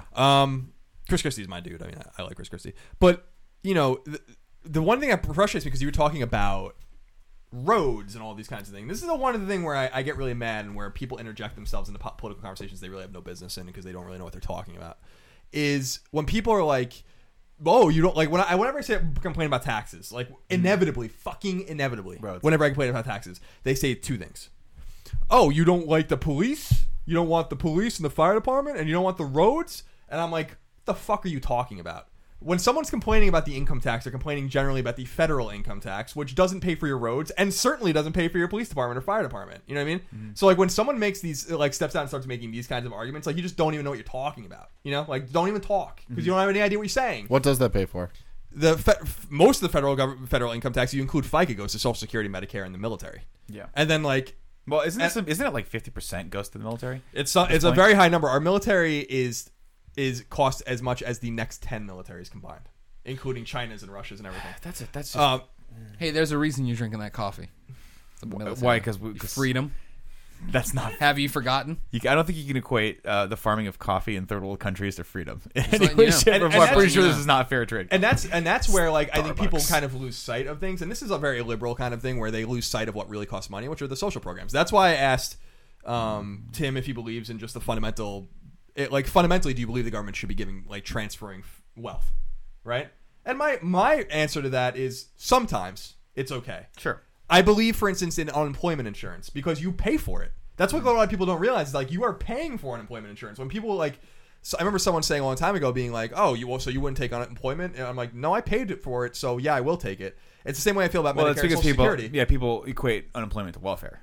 Exactly, but it's in not. their brain, it's synonymous. It's not. It's an insurance policy that you paid for. Yeah. And I don't believe that it should be extended indefinitely, like what Obama and the Congress did after the fall in 2008 or whatever. Like they just extended. Some people were getting unemployment for 2.5 or 3 years. That's too much. Like that's a step too far. Half a year, get back on your feet, whatever. That's fine. I don't care. You paid for it. Yeah. But it's the same way I feel about Social Security and Medicare. I don't believe fundamentally Social Security and Medicare should exist. Like, well, they won't for a long time, so don't worry about it. But they exist, and I've been paying for them. So, like, sure. I'm just being honest. I'm saying, screwed. like, if they exist, I will take from them because I fucking paid for them. I mean, a lot of people say Ayn Rand, for instance, who's like the arch libertarian, got Social Security, but she paid for it. You know what I mean? Like, so it's like it's a different thing to say like Social Security is more like a 401k, right? Where the way Social Security works is that we are currently paying for the people that are currently getting it, right? Isn't that how that works? Yeah, it's a trust fund based on you put the money in that the people take out. And it's sort of like a pension. It's sort of like a pension fund for government workers. It's just not right? going to work. Yeah, it's not going to work. It's going to go bankrupt. So it's just I fundamentally. The problem is people are living too goddamn long, and this is what kill the old people. Well, that's Am a I problem. right? That's a problem. Bicentennial See, man. now we're making sense. Just putting it out there. By killing the old people? Yeah, for Kevin. Well, that all makes goes sense to full Kevin. circle. But that's the thing. Kevin's eyes just That's perked up. interesting, Dead Nick, is that bodies?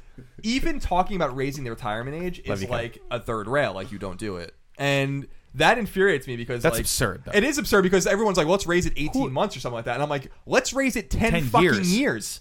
20 years. First of all, show of hands. And I love the idea of retirement. We're in a different world than most people because we can continue to do this job and derive pleasure and grow with it for the rest of our lives. Like, we are, for all intents and purposes, Greg, you're the front runner on this, but you are getting paid to show up and be yourself. Yeah. And like, do you ever see a point in your life where you're not going to want to do that? Maybe. But for the most part, if you're wildly successful at it, you're probably going to want to keep doing it until the day you physically can't do it anymore. Right. And I want to keep Show up, doing host. this. And even then, you're going to make a couple more movies. Yeah, why not? I mean, I've said it before, but I read a lot about cinematographers, right? And cinematographers have this crazy tendency to never quit.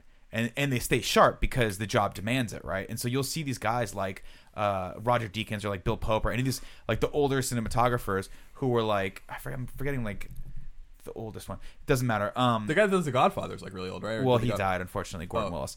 But he was old. He kept shooting until well into his, I think, 70s or 80s. And then these guys just keep going because they love it. And to them, they don't need to work anymore. And they can just, they do. They keep getting the jobs. I'm like, I'm not going to turn this down because I fought so hard to carve this out for myself that I'm never going to let it go. So it kills me that I just don't think about retirement as a thing. I don't ever, like, God forbid, I hope I never have to retire. Because to me, retirement is synonymous with no longer having that sort of ambition or goal in my life. Synonymous with the end. And fillet of fish sandwiches. And I'm in for that. And though. jorts. Yeah, and George. All right. Jean shorts. Man, sounds kind of awesome. So I think the answer we like, and this is what I appreciate, and to my point about people talking about things they don't understand. I try to withdraw from conversations generally, unless I'm trying to annoy someone that I don't understand. Right? Sure. We had that example when Adam Sessler was on. You guys were talking about comics, and I just stayed silent for the entire thing until the end when you guys asked me like questions that I could answer. There's a problem, I think, and why I respect the way you guys, especially Tim, where he doesn't want to talk about it because he feels like he doesn't understand it, is that some people can take a hint from that. You know what I mean? Like, do your due diligence and work and understand what you're talking about, and then we can have a rational conversation. Because I can have a rational conversation all day about the income tax, and in fact, there are people out there, very smart people, that would be able to convince me, or not convince me. No one's gonna change my mind on that, but like can make a good point on why something like that should exist. But when I put something out there and everyone's like, do you like your roads? It's like, do you have any idea what the fuck you're talking about? Do you like your Right. Even a little bit? Right. Because, like, I believe in the 9th and 10th Amendments, states' rights, states can tax you all they want. I have a problem with the federal government taxing you and that kind of stuff. So, like, there's a nuance to it that can only be appreciated when you step back and understand the situation as it is and not just talk. And that's what a lot of people do is they just fucking talk. Know what you don't know. Yeah, and know that there are State things that better. you don't know. That's I always say that, and that's a more important thing. Well, and I think the especially hard too when a lot of people like to have severe negative reactions to things, right? People like that. They derive some sort of validation and pleasure from it, and it's very dangerous when you see a headline or you watch Fox News and the sky is falling all of a sudden and you just jump on that bandwagon. And it can be very addicting, right? A lot of people like that. They like to feel political by just respouting something out they read or they heard, and they think they're informed. And it's not, because oftentimes these are incredibly complex issues, right? And politicians have to boil them down into one-liners because that's how they have to communicate them to people. Because let's be honest, most people don't give a fuck and they don't really want to pay attention. No, and I'm also going to set a lot of politicians so you understand the issues too. The big thing to me is that I just get so mad about the way people talk about politics, and so I have a deep appreciation for the way you guys talk about it in the sense that it's a little more reserved. I've put in the time and effort to understand it, and so I talk about it like I do because I fucking do. Well, it's a passion for you. Exactly. Yeah, and let's be clear. Let's also be clear about a couple other points, right? When we say when I say things like our military is too big and things like that, I am in no way, shape, or form criticizing our military. No, right? If you are currently in the military watching this, all of us, I think, unanimously appreciate what you're doing for this country. Same with the police. Same with the fire department. Any service of that nature. Yeah, I mean, I don't feel that personally. I think that's inherent. You shouldn't. That's the fear culture, right? That's taking over, not you, but just generally, where it's like you have to say that. Of course, we're not criticizing men in uniform. Right. We're saying that the military is fucking massive. Massive. And it's in places of the world that it does not necessarily No, need it's to a be. legacy. We're in South Korea, we're in Japan, we're in Germany. Think about all the places we fought in we're in the Cuba, in we're the in Middle Turkey, East. we're in Yeah, it's just like we don't need to me. Oh, It's like not even about uniformed military, man. It's about like let's just go to a more isolationist the way we. I'm gonna float this at you. Thing. I mean, where should we have military In the United your States, opinion? that's it. That's it. Yep. So you don't think we should have any? We should shut down all of our foreign bases. Yes. And pull back from the Middle East completely. Yes. Here's the thing about this, right? And this is I'm not saying this being antagonistic. I happen to agree with you on this. And this is kind of a kind of an aggressive thing to say, but this is the way I feel. If there's some reason in the future, there's some future war, and we have to go back to Europe, guess what? No one's gonna stop us. Yeah, we have the best air force. We'll take what we need, but we're in Ramstein and all these places in Germany as a legacy of World War II. It's fucking over. You know what I mean? Yeah. Like we're in Japan. The Japanese do not want us there. We still You know live what in I mean? that. And we are still there. There's tens of thousands of Americans in Japan that are not wanted there. And like it's not that they're like tourists, it's not like they live there. Yeah. And like they're just I understand staying there in the 50s and 60s, like that makes sense, but like eventually the occupation must end. So it's like when people are like, well, what if something happens in the Middle East and we have to go back to Iraq? It's like, first of all, we probably shouldn't be sticking our nose in Iraq. If we really need to go back there, guess what? Like we can probably make it happen. You know what I mean? Yeah. Like and think about the money that you save But I think in the meantime. But you know? And the lives that you save. The issue is everyone. I mean, I think a lot of people know that we don't necessarily need to be there, but there is that fear, that culture of fear, where we're like, what if? Take our eyes off them. What if Iran fires up the nuclear program? They don't disarm like they're supposed to, and like all of a sudden they start threatening nuclear war with their neighbors. Israel will right? take care of them before we even have to worry about it. That's the other thing we don't think about with that. Right. I mean, and then there's we've got Russia breathing down the neck. Everyone's worried about we're going to lose any sort of gains that we've had since the Cold War, and Russia's going to just come steamroll and start taking over lands again, things like that. But at the same time, my thought is beat them with the economy, beat them where it matters most, right, in their pockets. Like pull out everywhere we don't need to be, take all that money, and for the love of God, invest it in some sort of alternative fuel source that could make this country thrive again and be world power again. Not that we're not a world power, but we got a big force field. They couldn't touch us. But I think so much of it, and this is where my education starts to falter a little bit on the subject, but I think so much of it is driven by fossil fuels, is driven by oil, is driven by the fact that we are so still dependent on that, or feel that we need to be dependent on that. Well, the Middle East certainly. I mean, I don't think it'd be any more obvious. I just feel like we are too in everyone's business, that we don't give ourselves enough credit that if we were an isolationist country, like a straight up isolationist country until World War II. We got into World War I like very late in the League of Nations and all that shit. But like we mobilized after Pearl Harbor, and it took us time to like get into the group. Mm-hmm. Everyone forgets that we didn't fight the Nazis for almost 4 years after Pearl Harbor. You know what I mean? So it was like it took us time. We had to deal with Japan first, then we went into Europe. The point is that if we have to fight, those were existential wars, right? The Japanese attacked us. The Germans had declared war on the United States. And things could have gone differently, but they didn't. And those were the most existential wars we've ever fought, with the exception of the Civil War. Right. And we still figured it out, and we won. You know? We did that with a military that wasn't all over the world. And with a military that wasn't like on its feet. And it was and that is the greatest generation, and that was the beginning of the war machine that we have now. And we can still maintain the war machine. We just have to have respect, I think, for other countries' sovereign status, and also the respect for the people in those countries, and the respect for ourselves that like the World War II's over. If you're worried about Ramstein going away and then something happens where NATO has to get involved in Europe again because the Russians do something, we'll just go back. Like it's not a big deal. The Germans aren't going to say no. You know? Like we're here to help. It's a different world than it was back then too. There's a world economy now, and it doesn't behoove any of us to go out of business per se. You know, like no one's. I don't know. I don't think a lot of people are going to be wanting to start shit with us. No, I don't think soon. they're not going to, because they're similar not going to we're to not win. going to want to start shit with China ever. No, we're but not going to win that. So why is that even a thing? That's the thing is and that's the thing is like people won't. They start fund shit with us everything. They own generally. everything anyway in the United States right now. That's true. I mean, we owe them a lot of money, but like China's economy is also very fragile. Here's the fact of the matter: is like no one's going to mess with NATO, and no one's going to mess with the United States. They're not going to win. So like, they're just not going to win. If there's one thing the United States has, and Western Europe has shown in World War II and stuff, is it's just incredible willpower. And we had all these stupid fights in Southeast Asia and stuff, in Korea and Vietnam and stuff, but that we totally had no business, and we lost. We haven't won a war since World War II because we haven't fought a war that was worth fighting since World War II because we had no will to fight a war that was winnable. How we won the war on terror. Yeah, right. Mission accomplished. Yeah, that one. Yeah, everything's great. Knocked right that now, out of the park. Syria and Iran, Libya, everything's good over there. Yeah, ISIS, great guys. ISIS, But glad they came about. so back on the topic, like to me, the answer of how much government is too much government is it's not a question of conservatism or liberalism, which I think a lot of people think it is. It's about like specifically with a scalpel figuring out like what makes sense and what doesn't. Yeah, but and see, I'm sorry, go ahead. How are people going to ever do that though? And that's the thing. We can do that sitting here, but it just seems like in Washington it's impossible to affect change. It just doesn't happen. It's impossible because of gridlock. Yeah, but that's the Doesn't have problem to be that that you way. have to solve that, right? And Sure. I think the biggest issue there is that people they don't necessarily want to make decisions that change things. Because if you do that, then you put yourself on a limb and you have to fight Make it, enemies. and someone's just going to come in and veto it, or they're going to knock it down, or it's not going to get pushed through Congress. It's not going to push this. It's never going to happen. Like all these things, or they tack so many goddamn extra shit on top of bills that it just weighs it down. Yeah, the pork is out of control. The Pork barrel spending. pork is things you add onto a bill, like just random things. Like you pass a farm bill and you have like a bridge on there somewhere that someone's going to pay for too. That's called pork. The fact is that you have to like people. I was curious about you guys' answers to this question, just in the sense that what makes the most sense, and not to put yourself in like pigeonhole yourself into like, well, Sure. I'm this way and therefore everything has to be this way.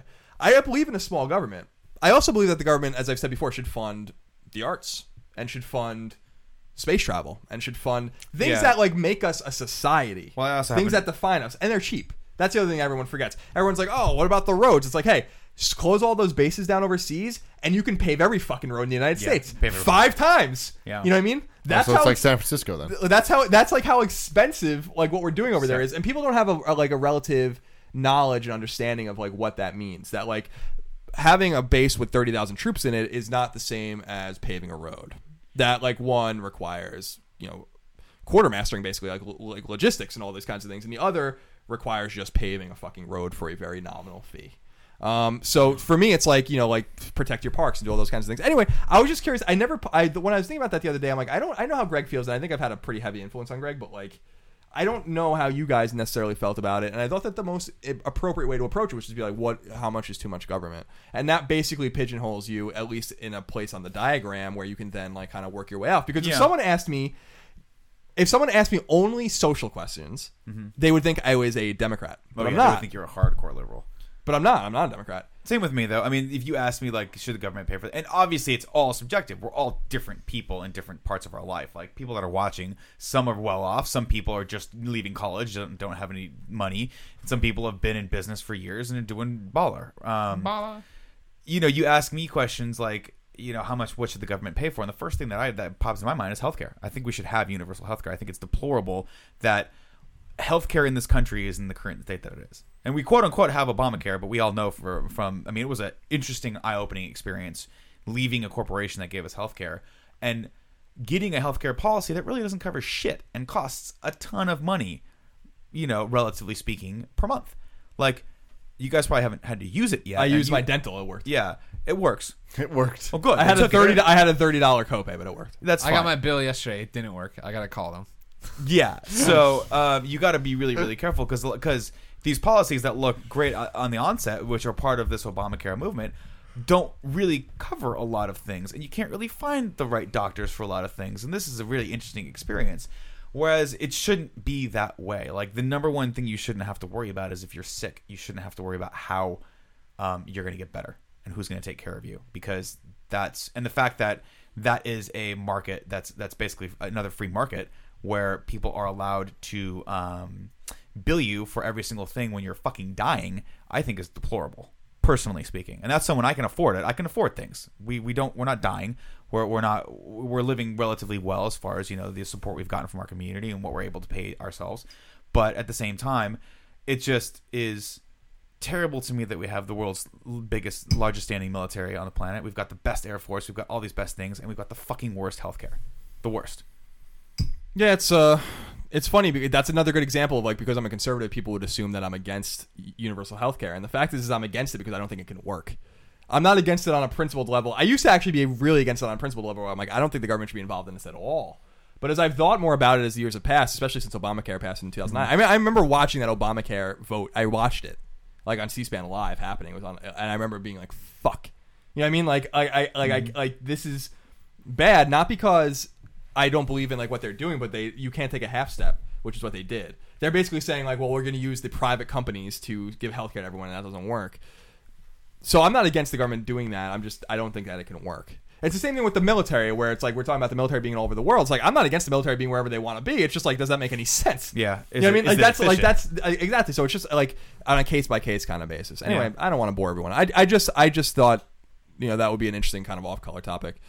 The serious topics, Colin. Yeah, and to talk about, because I like talking about those things, and I also think it gives we have a lot of foreign viewers that I think that from Western Europe, from Australia, from Eastern Europe, from South America, wherever, where they don't think about or talk about American politics, and I like to try to give them a little insight into like why I feel a certain way, because I kind of feel like a Republican or a Democrat are cartoon characters to foreigners because of things like the Daily Show and stuff, where it's like, well, you have the fucking bleeding hearts and you have the fucking rednecks, and it's like, well, that's not really the way it is. But they are cartoon characters, and here's why. I heard a news. Ted Cruz just announced his candidacy, right? Yeah, great. And guess what? The first three things that I heard. This is granted a news clip that someone clipped out and chose. It was NPR chose to share this with the world. But he says the following, and I'm paraphrasing: America's ready for truth. America's ready for honesty, and America's ready for change. How many fucking times have you heard that from a politician? Every single time it's the same shit, and it never changes. So of course, that you're going to look at it from an outside view perspective. You're going to look in and go, "These guys are fucking crazy." Yeah, They're bring just saying something the new same to the shit table over and over again. Like Nothing ever changes. 2016. I'll tell you one thing right now. Yeah, no one's run on love. No one, because everyone's afraid of it. I'm not afraid of love. I love you. I love you. I love all you guys. Good. I love Kevin. I love his little nasty fetishes. I love everything about him. To your point, I think what it's going to take to change that is, and we almost had it in '92, was a person completely outside the two parties winning the presidency. Perot, and Perot got close, and if he played his cards right that summer, he would have won. And that's because that's the thing that we always forget about. Like, we act like the two-party system is like, people have been disenchanted with the two-party system forever. In fact, the founders didn't want parties at all. Yeah, and didn't really fundamentally realize that, like, by not having a party. The original two parties were the Federalists and the Anti-Federalists, because it was basically like the Federalists and then just the people that were not the Federalists. Mm-hmm. And that is the beginning of the two-party system. So it's just a fundamental thing of any republic has parties. It's just that we only have two. Now, some people look at that as, we have more than that, but those are the two major parties. But it's always been a problem. And it's going to take someone from the outside to shake it up. Yeah, but how will they be effective? If Perot were running right now and he got elected, would he be able to affect any change? Probably not, because of Congress. But people also have to understand that the Senate specifically was designed to be slow and to fucking stop everything from happening. That was the idea. Mm-hmm. We have a bicameral legislature. That's an intentional thing. Otherwise, we would just have a people's house, which we have, but it is offset by what was supposed to be representatives of each state, which then were just elected officials anyway. People forget that too. Senators stay in power forever. Well, senators were originally appointed by the state governments, so like it was supposed to be like a people's house, and then the houses that represent state interests, and then eventually the Senate just became another house with just longer terms. Anyway, yeah, I like talking about those kinds of things. I would talk about that kind of stuff all the time, but it's always nice for me to know, for you guys to get a little insight into the way you feel. And to give people out there a little insight into the way we feel, too. Because I don't want us to, or me, to come off as a cartoon character to people that might not know our system well, or just hear me in terms of my tweets and stuff like that, but to get a deeper understanding of the things that frustrate me and the ways that government can and cannot work. And it's funny because I consider myself a Republican and a Libertarian, but it's the fact of the matter is I kind of just chart my own course. And I encourage everyone to do that as well. You will hear very few Republicans be like, let's give money to artists. Yeah, very few Republicans be like, let's increase NACHA's budget 10 times. You know what I mean? Or because it's not necessarily about the money, it's about how you're spending it. Mm-hmm. And man, if you cut that military budget in half and you raise the retirement age 10 years, you're going to have a fucking surplus of money.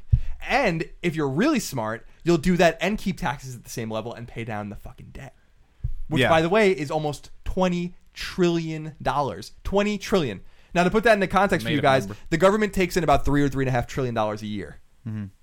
And they're still spending more than that, and we owe $20 trillion on top of it. Mm-hmm. And we have no water. This goes in. Yeah, we have no water in California. This goes into another topic, which we'll get to in a while. We touch on it every once in a while. How deeply and fundamentally fucked we are. It's something that I'd like really like to talk about, like in the fact of like why, like, it's not an apocalyptic thing or anything. It's just like, what is the real reality of like the situation? We should talk about that one day. Mm-hmm. About like, what is the reality of having no money? About being like, about being Rome, basically, when it's falling, which is basically what we are right now. Mm-hmm. and Nero's just fiddling everything, and Rome is on fire. Yeah. Yeah, it's another topic for another day. Another day. Tim, Yes. take us home. All right. This is a good topic right after that topic. Good. In the sense that I am not informed on all of that stuff at all, which is why I'm not a good public figure to a lot of people. It's just like I should not be someone in a position of power. You're my hero. I shouldn't be. And, I feel like not necessarily all of us should be in positions of power. No one man should have all that power. Great man once said. A great man. Of course, Kanye West. My story is about Please this don't thing ever called... even in jest say that again. Huh? I said in jest, please don't ever say that again. Say what? That Kanye West is a great man. In jest, Great he's man. saying. He's a great man. Please He's a don't great even man. be sarcastic about No. that. Someone's going to believe you. No one man should have all that power. Oh my God. So, Instagram, right? Yeah. Porn. It is porn. We've talked about all that stuff. That There's was a great- before I used it and I didn't understand it. And then when I started clicking on the little magnifying glass and seeing what you fuckers look at on Instagram, I was like, oh, yeah, that's porn. Yeah, it is porn. It is porn. There's a great Instagram account that I recently started following called Cash Cats. Going to it. It's just cats with cash around them. Shit. Sometimes there's guns. It's really funny. It's the fucking best. But anyways, going back to what I'm saying is it's like this week I learned something really interesting about my life and the position I've been given. Okay. I was with my girlfriend and we're just sitting there and she was on her phone. She looked at Instagram. She's like, oh, I have 15 likes on this picture. And she seemed really happy about it. And it shocked me. Woman. Well, it shocked me because I was like, I didn't think you were the type of person that would give zero fucks about that. And she's not. In the grand scheme of it. She's not someone that's taking pictures of shit and trying to get all this attention and stuff. But she did care that the thing that she did got 15 likes. And I was so shocked that she cared that she kind of called me out on it. She's like, oh, I'm sorry I'm not you getting 1 million likes on everything. And I was just it hit me that we live in a fucked up world that anything I do is going to be seen by a lot of people. That's weird. Yeah. And that's a scary thought. So I was talking to her. I was like, yeah, I could literally take a picture of my shit and post it and get 300 likes.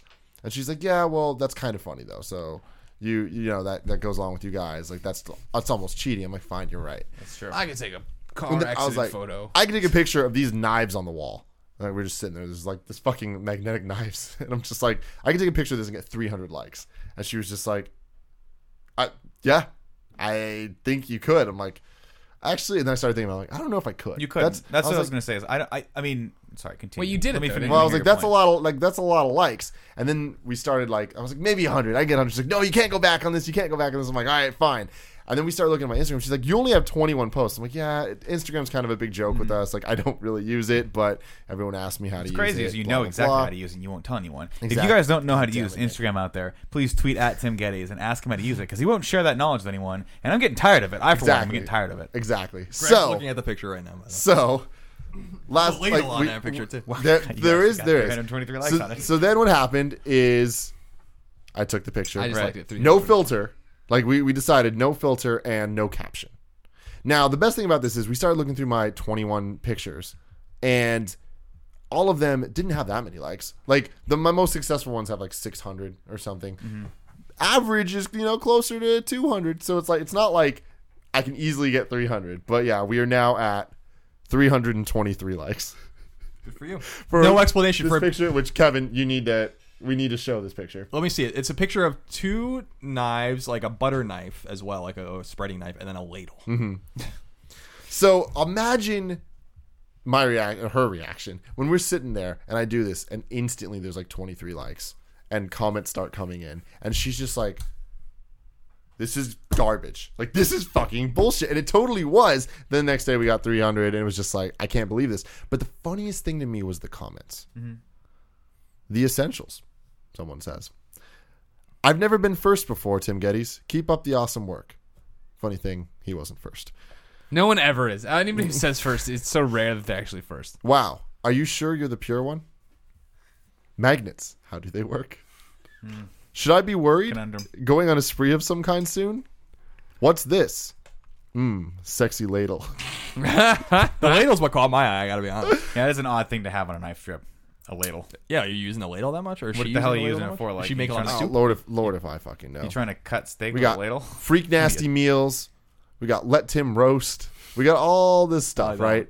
But then we get a couple that are like cooking show. And that's when I realized, I was like, wow. Anything we do, people are going to dig into and try to read find into it. reason into. Yeah. Nice. And I'm just like, oh, God. And they don't realize how little reason there is. That's my thing. Generally Like, in this organization. You know, I've known my life is dumb for a long time, but like this was one of those moments where I was like, uh-oh.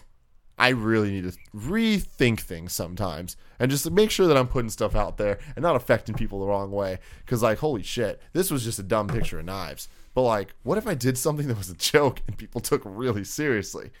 And I don't know. It's just I don't know if people see it as taking it seriously or not, but I think people look to us for some modicum of entertainment in their life, right? So when we post something, there's a deeper meaning to it because we are trying to put ourselves out there as influencers or personalities than the average person. And so, you know, that's what weighs on me too. Is Colin's always like, Nick, you got to tweet more, you got to tweet more, you got to tweet more. Well, I tweet when I think of something that I think would be funny for people to read and interact with. And then there's so many instances where I'll go to tweet something and I'm like, this is not funny. No, delete it. And then No, there's so many times when you I'll be tell like, me Tim, this is something, you're funny, like, and you're Tim, like, should I tweet this? And I'm like, yes. And you're like, really? I'm like, yes. And then you don't tweet it. yeah, That's because your idea once a day. Yeah, potentially. But I also just like I want people that you know, I take that follow seriously. Like if someone follows me, that means they want to hear what I have to say, and to me that should come with a certain amount of responsibility. Not a lot of responsibility. Come on, it's just Twitter. But at the same time, like I don't follow people just for the sake of following them. I follow someone that either I think is funny or smart or is worth the follow for some reason that has to be greater than just that person, everyone else is following that person, right? I mean, if you look, I only follow like 150 people, largely because I want a deeper relationship with that person than the occasional seeing 140 characters scroll by in this endless scroll of useless shit that tends to be Twitter most of the time. So, you know, it's funny that you put that picture out as a test, but like, yeah, I wouldn't do that. I like putting things out there that brighten people's days. Or I wouldn't do that. I wouldn't just tweet it. And like, that's my problem with Instagram. I brightened 324 people's days, Nick. With the At knife. least. With the knife. Those are the only people that let you know that. Yeah. But that's my problem with Instagram is that I don't feel like I can communicate on Instagram Nick, the way a I want to picture- communicate. It's worth 1,000 words. That picture's worth about 50 words, Tim. Picture's I mean, worth It got a lot. It 323 got likes. about 50 words in comments, Yeah. which blows my mind. But I mean, that's the thing. Is that the kind of person you want to be to everyone? No, the person I want to be is my follow-up post, which was my Woman Crush Wednesday, which was this beautiful picture of Nick. Which got 642 likes. Yeah. Now that's a picture worth liking. Yeah. Well, It now was good. now everything's different. Here's the thing I want to say about this. Is that I realized, you know, I'm a shade under 100,000 Twitter followers now. Mm-hmm. And it's a responsibility, as weird as it is, that I take somewhat seriously. Like I go on my tangents sometimes, especially with sports, where I'm like, I know you guys don't give a fuck. And certainly like during when Mad season starts, when crazy season starts with 2016 election, I'm going to lose thousands of followers probably because I just tweet about it all the time. That's just the way it is. But you know, just like when Romney was winning, I lost like every debate, I lost like hundreds of followers. I'm like, whatever. But I try, you know, that metric is just a vanity number anyway. I want to connect to people that want to connect to me. So it's not, you can't really focus on the number. But what I've realized recently is that, for instance, because as I've said many times, I do, you know, I kind of funny vids. If you tweeted us, I'm the one who's reading and I'm the one who's responding. Is I actually went through and unfavorited everything that we ever favorited on Kind of Funny.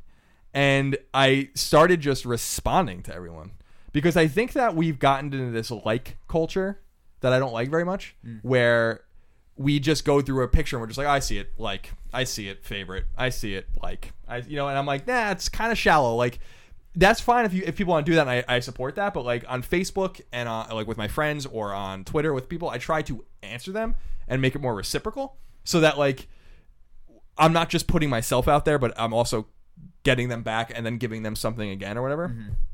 And so if you go on my Twitter, if you go on Facebook, I've never liked anything ever. And if you go on Twitter, I've never favorited anything either. Mm-hmm. But I do try to make it a habit. I go days at a time without really tweeting at anyone, and then I'll just go into my likes and just answer like 50 people in a row. And I think that it's that reciprocity, if you allow it, that is the most effective thing about social media, and I think something that allows us to grow, and that gives people a taste of your own personality as well. And I get really distressed. No one at this table is like this, but I get really distressed when I go to some bigger people that are maybe smaller than us even. And they just tweet, but they never answer anyone. And I'm like, well, what's the point of this? It's a little vain, you know, like That's all Nick does. And Just answer people.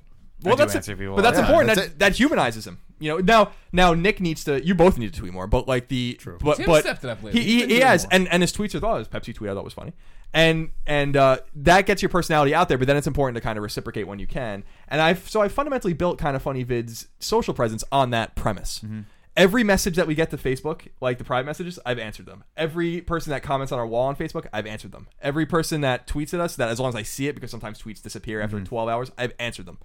And I hope that by doing that, maybe that encourages other people to do the same thing, and to say, like, let's create a discourse that is more than just me putting this here and then you liking it. Mm-hmm. You know what I mean? Yeah. And that's kind of the thing that I've tried to support. So if someone puts a nice picture on Facebook of their kid, or someone posts something, I'm like, oh, that's very nice. I'll post instead of like. I'll be like, oh, that's nice. I'm giving you a little bit of time. You've given me a little bit of time. I'm gonna give you a little bit of time. See, I got disenfranchised with Facebook a little bit because I was trying to leave clever comments on people's like posts, specifically Mike Pereira, because Mike Pereira does some funny ass shit. He really does. He's brilliant. But what I didn't realize was that he was tweeting them and then choosing to share on Facebook and never checking the comments. And then so literally like 3 months later, he's like, Nick, I don't let those start as tweets, right? I'm not going back to Facebook and looking at those. I'm like, oh. What's really funny about that is I had that exact same thing with Mike Pereira. Did you? Like, yeah, because for some reason I notice his shit on Facebook a lot more. Yeah, and it's always funny as shit. It's really funny. And I usually do like and I'll comment on his shit on Facebook, but Twitter. Why do you guys care so much about this NFL referee? I don't know. I don't know. That's weird. Joke for you. I'm sorry, I was just being sad. Fake sad. Fake sad for the referee. Yeah. I don't get the what reference. happened to him? There's an officiating expert, former referee named Mike Pereira. Oh, okay. Oh man. Yeah, the Mike Pereira. By the way, I mean, Mike Pereira is a character in our lives, and he's a friend of ours. Mm-hmm. If you tell 90 out of 100 people in the United States Mike Pereira, they're going to think of the guy from the NFL. Well, they're probably not going to think about the guy that used to write reviews for IGN. No. I'm just saying that's a name. But there is a Mike Pereira, a literal Mike Pereira. That's a bit like not that is not anonymous at all. Okay. That I think. So you're saying it's funny. Yeah, that makes sense. So I just think that's funny. So it's funny that social media has allowed us to interconnect in an intimate way, but has the unintended consequences many things do. And the unintended consequence is that it's actually deconnected or disconnected us from each other. That we think it's the same thing with phones. Like Tim likes to talk on the phone. That's an old school thing. I fucking hate talking on the phone. So does Greg. I fucking hate it. I hate it. And it's a product of the times that we're so used to like immediate gratification of texting and very impersonal and stuff like that. And that's kind of ruined it. It's ruined the act of talking on the phone. When I'm talking on the phone, it's either like my family or like something fucking terrible has happened. Usually never anything else. And it's the same thing with. I'm gonna call you tomorrow just to say hi. Please don't. You're gonna call. You're gonna be here all day. I'm gonna call you later I think tonight. you're like got in a car accident. Around 8 o'clock, I'm gonna call you. Just say hi. Well, if you Just want. see what you're doing. How you feeling? Yeah. How your balls feeling? Hey, how are you? What's going? What can I do for you? Nothing. I'm just calling to say hey. Hey. What you doing? So it's interesting that you put it out there Vita? As an Instagram kind of example. But I often think about. I try to be honored by the fact that anyone gives a shit about what I say, and then that to me is all about reciprocity. And I also try to. There's a crushing weight to it as well. The bigger in quotes that I get, where it's like you can't answer everybody. I can't answer everyone. I need to be more mindful. I definitely censor myself a lot more about the things that I say because I try to be real. I think people like me because I'm real. Mm-hmm. And I'm not saying you guys aren't real. I'm just saying like I say things that are real, like in terms of like things that are incendiary to some people, like politics. Right. And that's just the way I am, and it's never going to change. But I've also even toned that back because I'm like I don't want to deal with. I don't want to feel like maybe people feel like they're isolated or that it's like a lot of people don't understand that like my opinions are my opinions, and it's like everyone thinks that like every conservative's friends with every other conservative or something like that. Where I'm like, if I hated liberals, I would have no family and I'd have no friends. You would sure as shit. My mom wouldn't talk to me. My sisters wouldn't talk to me, and I'd have no friends. So I try to take that into mind that like I try to just put a little more positivity out there, things that might, like you said, brighten someone's day, and then or provoke a thought. And I know, and just like Kind of Funny Vids, answering people's tweets, people are just stoked to be noticed sometimes because they live in a more anonymous bubble where because they have a normal job, a normal day job, normal friends, they're getting their normal 15 likes on their picture. Exactly, it's a big deal to them. And it's so like when Kind of Funny, when they tweet Kind of Funny Vids and they have 30 or 40 Twitter followers who are their real friends and they just kind of go back and forth with each other and they get a tweet back from someone where they just put it out there and didn't think they were going to get even anyone was going to read it. It means something to them. It's the same thing, although opposite in a way of like when I tweet something or Greg tweets something, you just know no matter what it is, that someone's going to say something about it. Mm-hmm. And so it's a different kind of thing, and I don't want to take that for granted. See, that's my thing too. Is when for so long I was like, I don't want to do any of this stuff. I'm not really into Twitter. I'm not really into Facebook. Like I don't want to be connected to people that way. I want my work to speak for itself, which is just doesn't happen anymore. I don't think a lot of work can bubble up based on merit alone.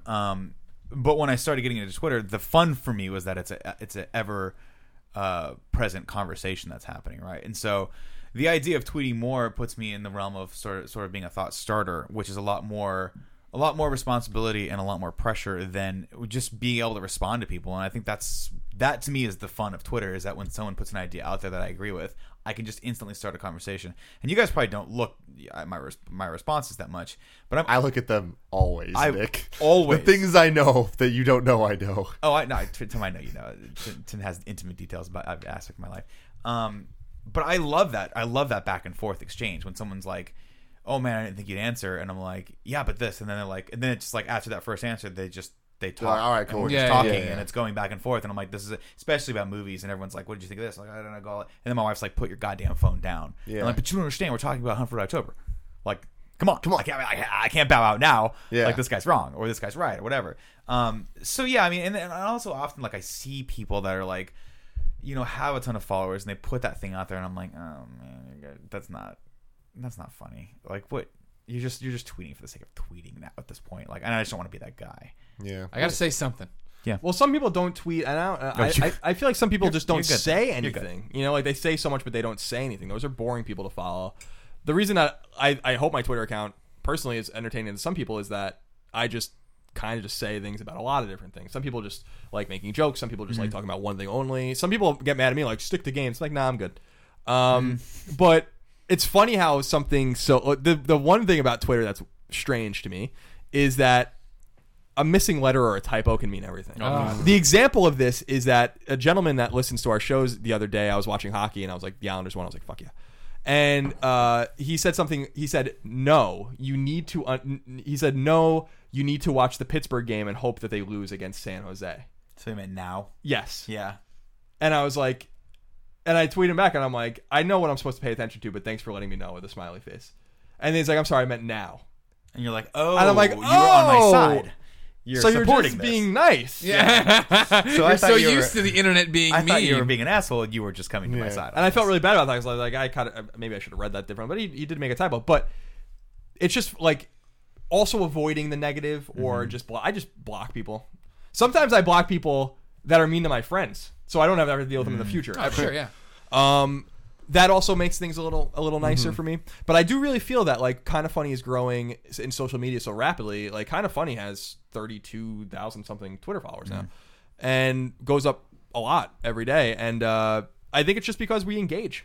Yeah. And I think that's maybe it's ironic that people just kind of put things out there, but it's actually not engaging at all. Yeah. And maybe that engagement is the secret recipe, the secret ingredient that we're missing as a people on Twitter. Do you guys follow Kumail Nanjiani? Yep. He amongst all the comedians that I follow is specifically funny. He had a great tweet about that a few days ago where it was like, I'm gonna slaughter this joke, but he said something to the extent of like, when I was 8 years old, I saw a basket of kittens get run over by a car, and that sorrow can't even compare to what it's like when you release a tweet with a typo. And it was hilarious. I was like, oh my god, that's so funny. Because you do have that. You're like, oh shit, you can't take it back. You can't take it back. Well, and you can delete it, but people are going to see it. They fucking know. But you got assholes like Tim who are like, you take a screenshot every single of that. time. Every like time. Sean Finnegan fucks up on his tweet, which is every single time Sean Finnegan tweets. I'm there. Because he tries to use big words and like I will imperceptible. Screen cap it, and I will reply to his the word imperceptible. corrected tweet. To Sean's credit, there was one tweet he had. I think it was about, I don't remember the word, it was about Interstellar, where I'm like, Sean, I love you. This doesn't make any sense. No, he said. that tweet was hilarious. He just what was used the wrong word? He What used was the the wrong word? I was like, this doesn't make any sense. Yeah. But then I've tweeted things out. I remember one time, like a few times where I meant to tweet to someone and I tweeted out to everyone on mistake. And I'm like, oh fuck, because there's no context there and then everyone gets mad at you. I also often wonder if my tone comes through with tweets, because it's the same as text messages, right? Where I'm very sarcastic and I have a very, like, the way I type is the way I think, which never really translates over. So people must just think I'm completely fucking crazy. Well, I love it when I'll be, sarcastic or joking back to somebody in a tweet, and then they get all offended. And I'm like, how have you been? How are you this far I put a smiley gone face as a in Greg it. Miller fan to not understand me telling you to fuck off isn't a term of endearment? Although I would just mute you and never see you again. Although to that person's credit, we have talked in the past about you sometimes going overboard with your aggro. You know, where you're. What's a good example? I'm trying to think of an example we can actually talk about. Every time he responds to me, you can just check. I mean, there's definitely times like, and I think know it's you funny, well, where I'm not sure if you're fucking around. No, then what always context? screwing around. Always. I mean, well, it's always You it's and still- me? Yeah. Okay, fuck that. Stop talking. I'm talking about Twitter. I'm talking about Twitter. Oh, Not okay. about. Oh, not- okay. Well, Twitter's different. Yeah, no, I'm talking about not to even a person on the street. If they're like Like hey, the man, driver. go Kansas, and I was like, yeah, fuck you. Like, I wouldn't be like, what? Oh, that is not the reaction I expected from. No, Greg that's Miller. I've seen that. Noted Missouri. I've fan. seen it sometimes when I'll tweet something and you'll be sarcastic in Oh. response, and people will come to my defense, and I'm like, no, Greg's just screwing around. Yeah. There is a conspiracy theory, a prevalent one that has become less prevalent as time has gone on, but was prevalent as of a few months ago, that you two don't like each other. Oh, yeah. There's no theory. And the bigger theory is that Greg is mean to you. And the bigger It's sad theory because than the that is meaner he Greg is- is mean to everyone. The meaner, the meaner None of these he is things to are me, true. the more I want him to like me, and that's what's sad. It's a little bit of a codependent relationship. I remember when at that this popped point. up. It's hard because I'm just a sarcastic jerk. But I mean, like I've tried to dial it back on Nick. There Well, were times where I you're understand not- why that popped up and shows there were times where I'm just like, shut up. But I'm like, just you know how Nick is. He just leaves the net open and you just fucking take. Oh easy no, but shots. there's a difference between what you're seeing here and what you're seeing even when we sit at the kitchen table, right? Which is a nice, easy go So back not and this forth. table. Not this That table. That table. Where we have all, after this is the 70th podcast we've done together? Yeah. Settled into those roles. We have a nice groove. Where I know, maybe it's subconscious, maybe it's not, maybe it's a conscious decision sometimes, that I'm going to say that thing that's going to set one of these guys off. Yeah, Or I'm gonna acting set stupid you on up purpose, that for thing, sure. Just because we know each other so well, and it's for the entertainment of whoever's watching. And I don't mind taking a beating every once in a while, because that's sports, right? Shadowboxing. That taught is you. sports. And That's sports entertainment, right? And sometimes Yeah. being conscious about the way that you're not being right or you're not, like I had an example with Nick the other day where I was just like, Nick just came in to do the show with me and I was just like mean to him for no reason. And I'm like, I don't even know why I'm being mean to you. Yeah, I'm funny. You know, like I'm sorry. You know, like I'm just in a bad mood today. And I think it happens when you become more comfortable with a person. Yeah. You're comfortable. Yeah. It's You stop- you see in stop relationships where protecting. like you would Yeah. talk to someone like that you're close with in a way that you would never talk to someone that you didn't know. Yeah. And it just so happens that you're talking to that person really badly. But it's actually a sign of comfort as fucked Yeah, up as you that let is. your guard down. I also want to just quickly go back to something that just happened that you guys didn't notice. That Greg's idea of shadowboxing is blocking bullets as Batman. No, this When is Batman blocked bullets in the 1989, that was no. I'm getting my hands up to block punches. it's good. It's good. No, that's how you do it. Shadow. Are you gonna- Defense is are you part gonna- of boxing? Everybody. Are you going to Defense is throw any strong as defense? Are you going to throw any defense? Are you going to throw any punches? Well, not like because I don't have that much motion. Now you guys Point, see point, that. point, What's crazy is everything Go. everything you're doing is oddly reminiscent of a Batman movie. So you just did the Christian Bale Batman, which is actually a defense against blows that a lot of people do in fighting. Because you can't do this shit all the time. That's not really going to work. So there's this, that, you know. But then there's just blocking bullets. I also, use which my is awesome. Just run with the axe. I just remember that. I remember I took Kempo Taekwondo for like 2 years when I was a kid, and that's the only thing I remember is that like I think I only got to yellow belt, but there was like kids that were older, and they used to do like these crazy, like fucking Street Fighter blocks, and I was always like really really interested in it. When I had my white belt and I got my yellow tip on my white belt, which was like a really big step for me. I did a roundhouse kick in my sparring match for my belt, and they were really impressed with me. I thought they were going to give me the yellow belt right off, but they didn't. And then my dad brought We're me to skipping you 7-Eleven. out of black. My dad brought me to 7-Eleven, got me a glazed donut to calm me down. Oh, that's great. calm you down. Were you upset by not getting? Yeah, I it? was pretty bummed. Yeah, I was happy later. Did the donut turn it around? Yeah, Okay. yeah. As donuts often do. I Yeah. loved that. I went up to, I think I got purple belt in Kempo, and I was like, this is just the best. And then I quit because this is too hard. After purple belt, now I gotta really try. I gotta be in shape. I just wanted to be a Not Ninja gonna Turtle. I That just was the wanna be a thing. black belt. That was the thing that got me into it because this was like what, 1990, 1991, where they had size and a bow staff and like swords and shit like on the wall. And I'm like, when do I One get day. to use that shit? And they're like, One when you are a day. brown or black belt, you can use those weapons. And I'm like, well, that's probably not gonna happen. Yeah, But I thought at the time and then I was like, maybe I'll just be Casey Jones instead. There you go. So I got just a little bit of training. there you Yeah. go. Perfect. I forget who somebody today was telling tweeted at us that you should now care about Three Ninjas. Flash or the Arrow, I forget, because one of the people from that show is now going to be Casey Jones in the Ninja Turtles. I don't remember who. One of my favorite fictional characters. Also, Love while we were him. doing this show, I was checking in on the Instagrams. It's the Batman versus Superman trailer is coming with Mad Max. No shit. That's awesome. So now I gotta go see All that the more fucking reason to see movie. Mad Max. Yeah, I know, You're Mad Max gonna gonna be love terrible. Have you seen a Mad Max film? No, I'm like the rest of the country. Man, I really. actually not It was funny because you were inaccurate. watching the Mad Max trailer today. I love Mad Max, and Greg has no concept or like context for like what they're doing in that movie, I and know no context Thunderdome. for the fact that Borderlands, which is a game he loves, is like fucking Is Mad Max. Yeah. Borderlands is funnier than Mad Max. Mad is Max a is comedy. not funny. Thank It's you. not. That's There's all. very There little you that's go. funny about There it. you Not go. intentionally. It is really twisted. Tina Turner's in Mad Max Beyond 3, Thunderdome, right? The third one, yeah. That's a weird one. Great half. Half Ladies that and movie was gentlemen, amazing. that's another episode of the Game Over Greggy Show. Thank you so much for joining us. Remember, each and every week, 4, sometimes 5 best friends gather on this table, each bringing a random topic of discussion for your amusement. If you like that, you can support us over at patreon.com/kindafunny. Give us some dollars. If you don't think we're worth those dollars, no big deal. We don't either. You can go to youtube.com/kindafunny and get the show broken up topic by topic, day by day before we... Kevin, don't hit that button. Kevin! Get your finger away from the button, Kevin. It's not a dead body. Get your fingers away from it. My God. Post it all for free on youtube.com/kindafunny and iTunes and other podcast services around the globe. It's good to be back. Glad it was short-lived. Colin, enjoy Iceland. Thank you. I will. Until next time, it's been our pleasure to serve you.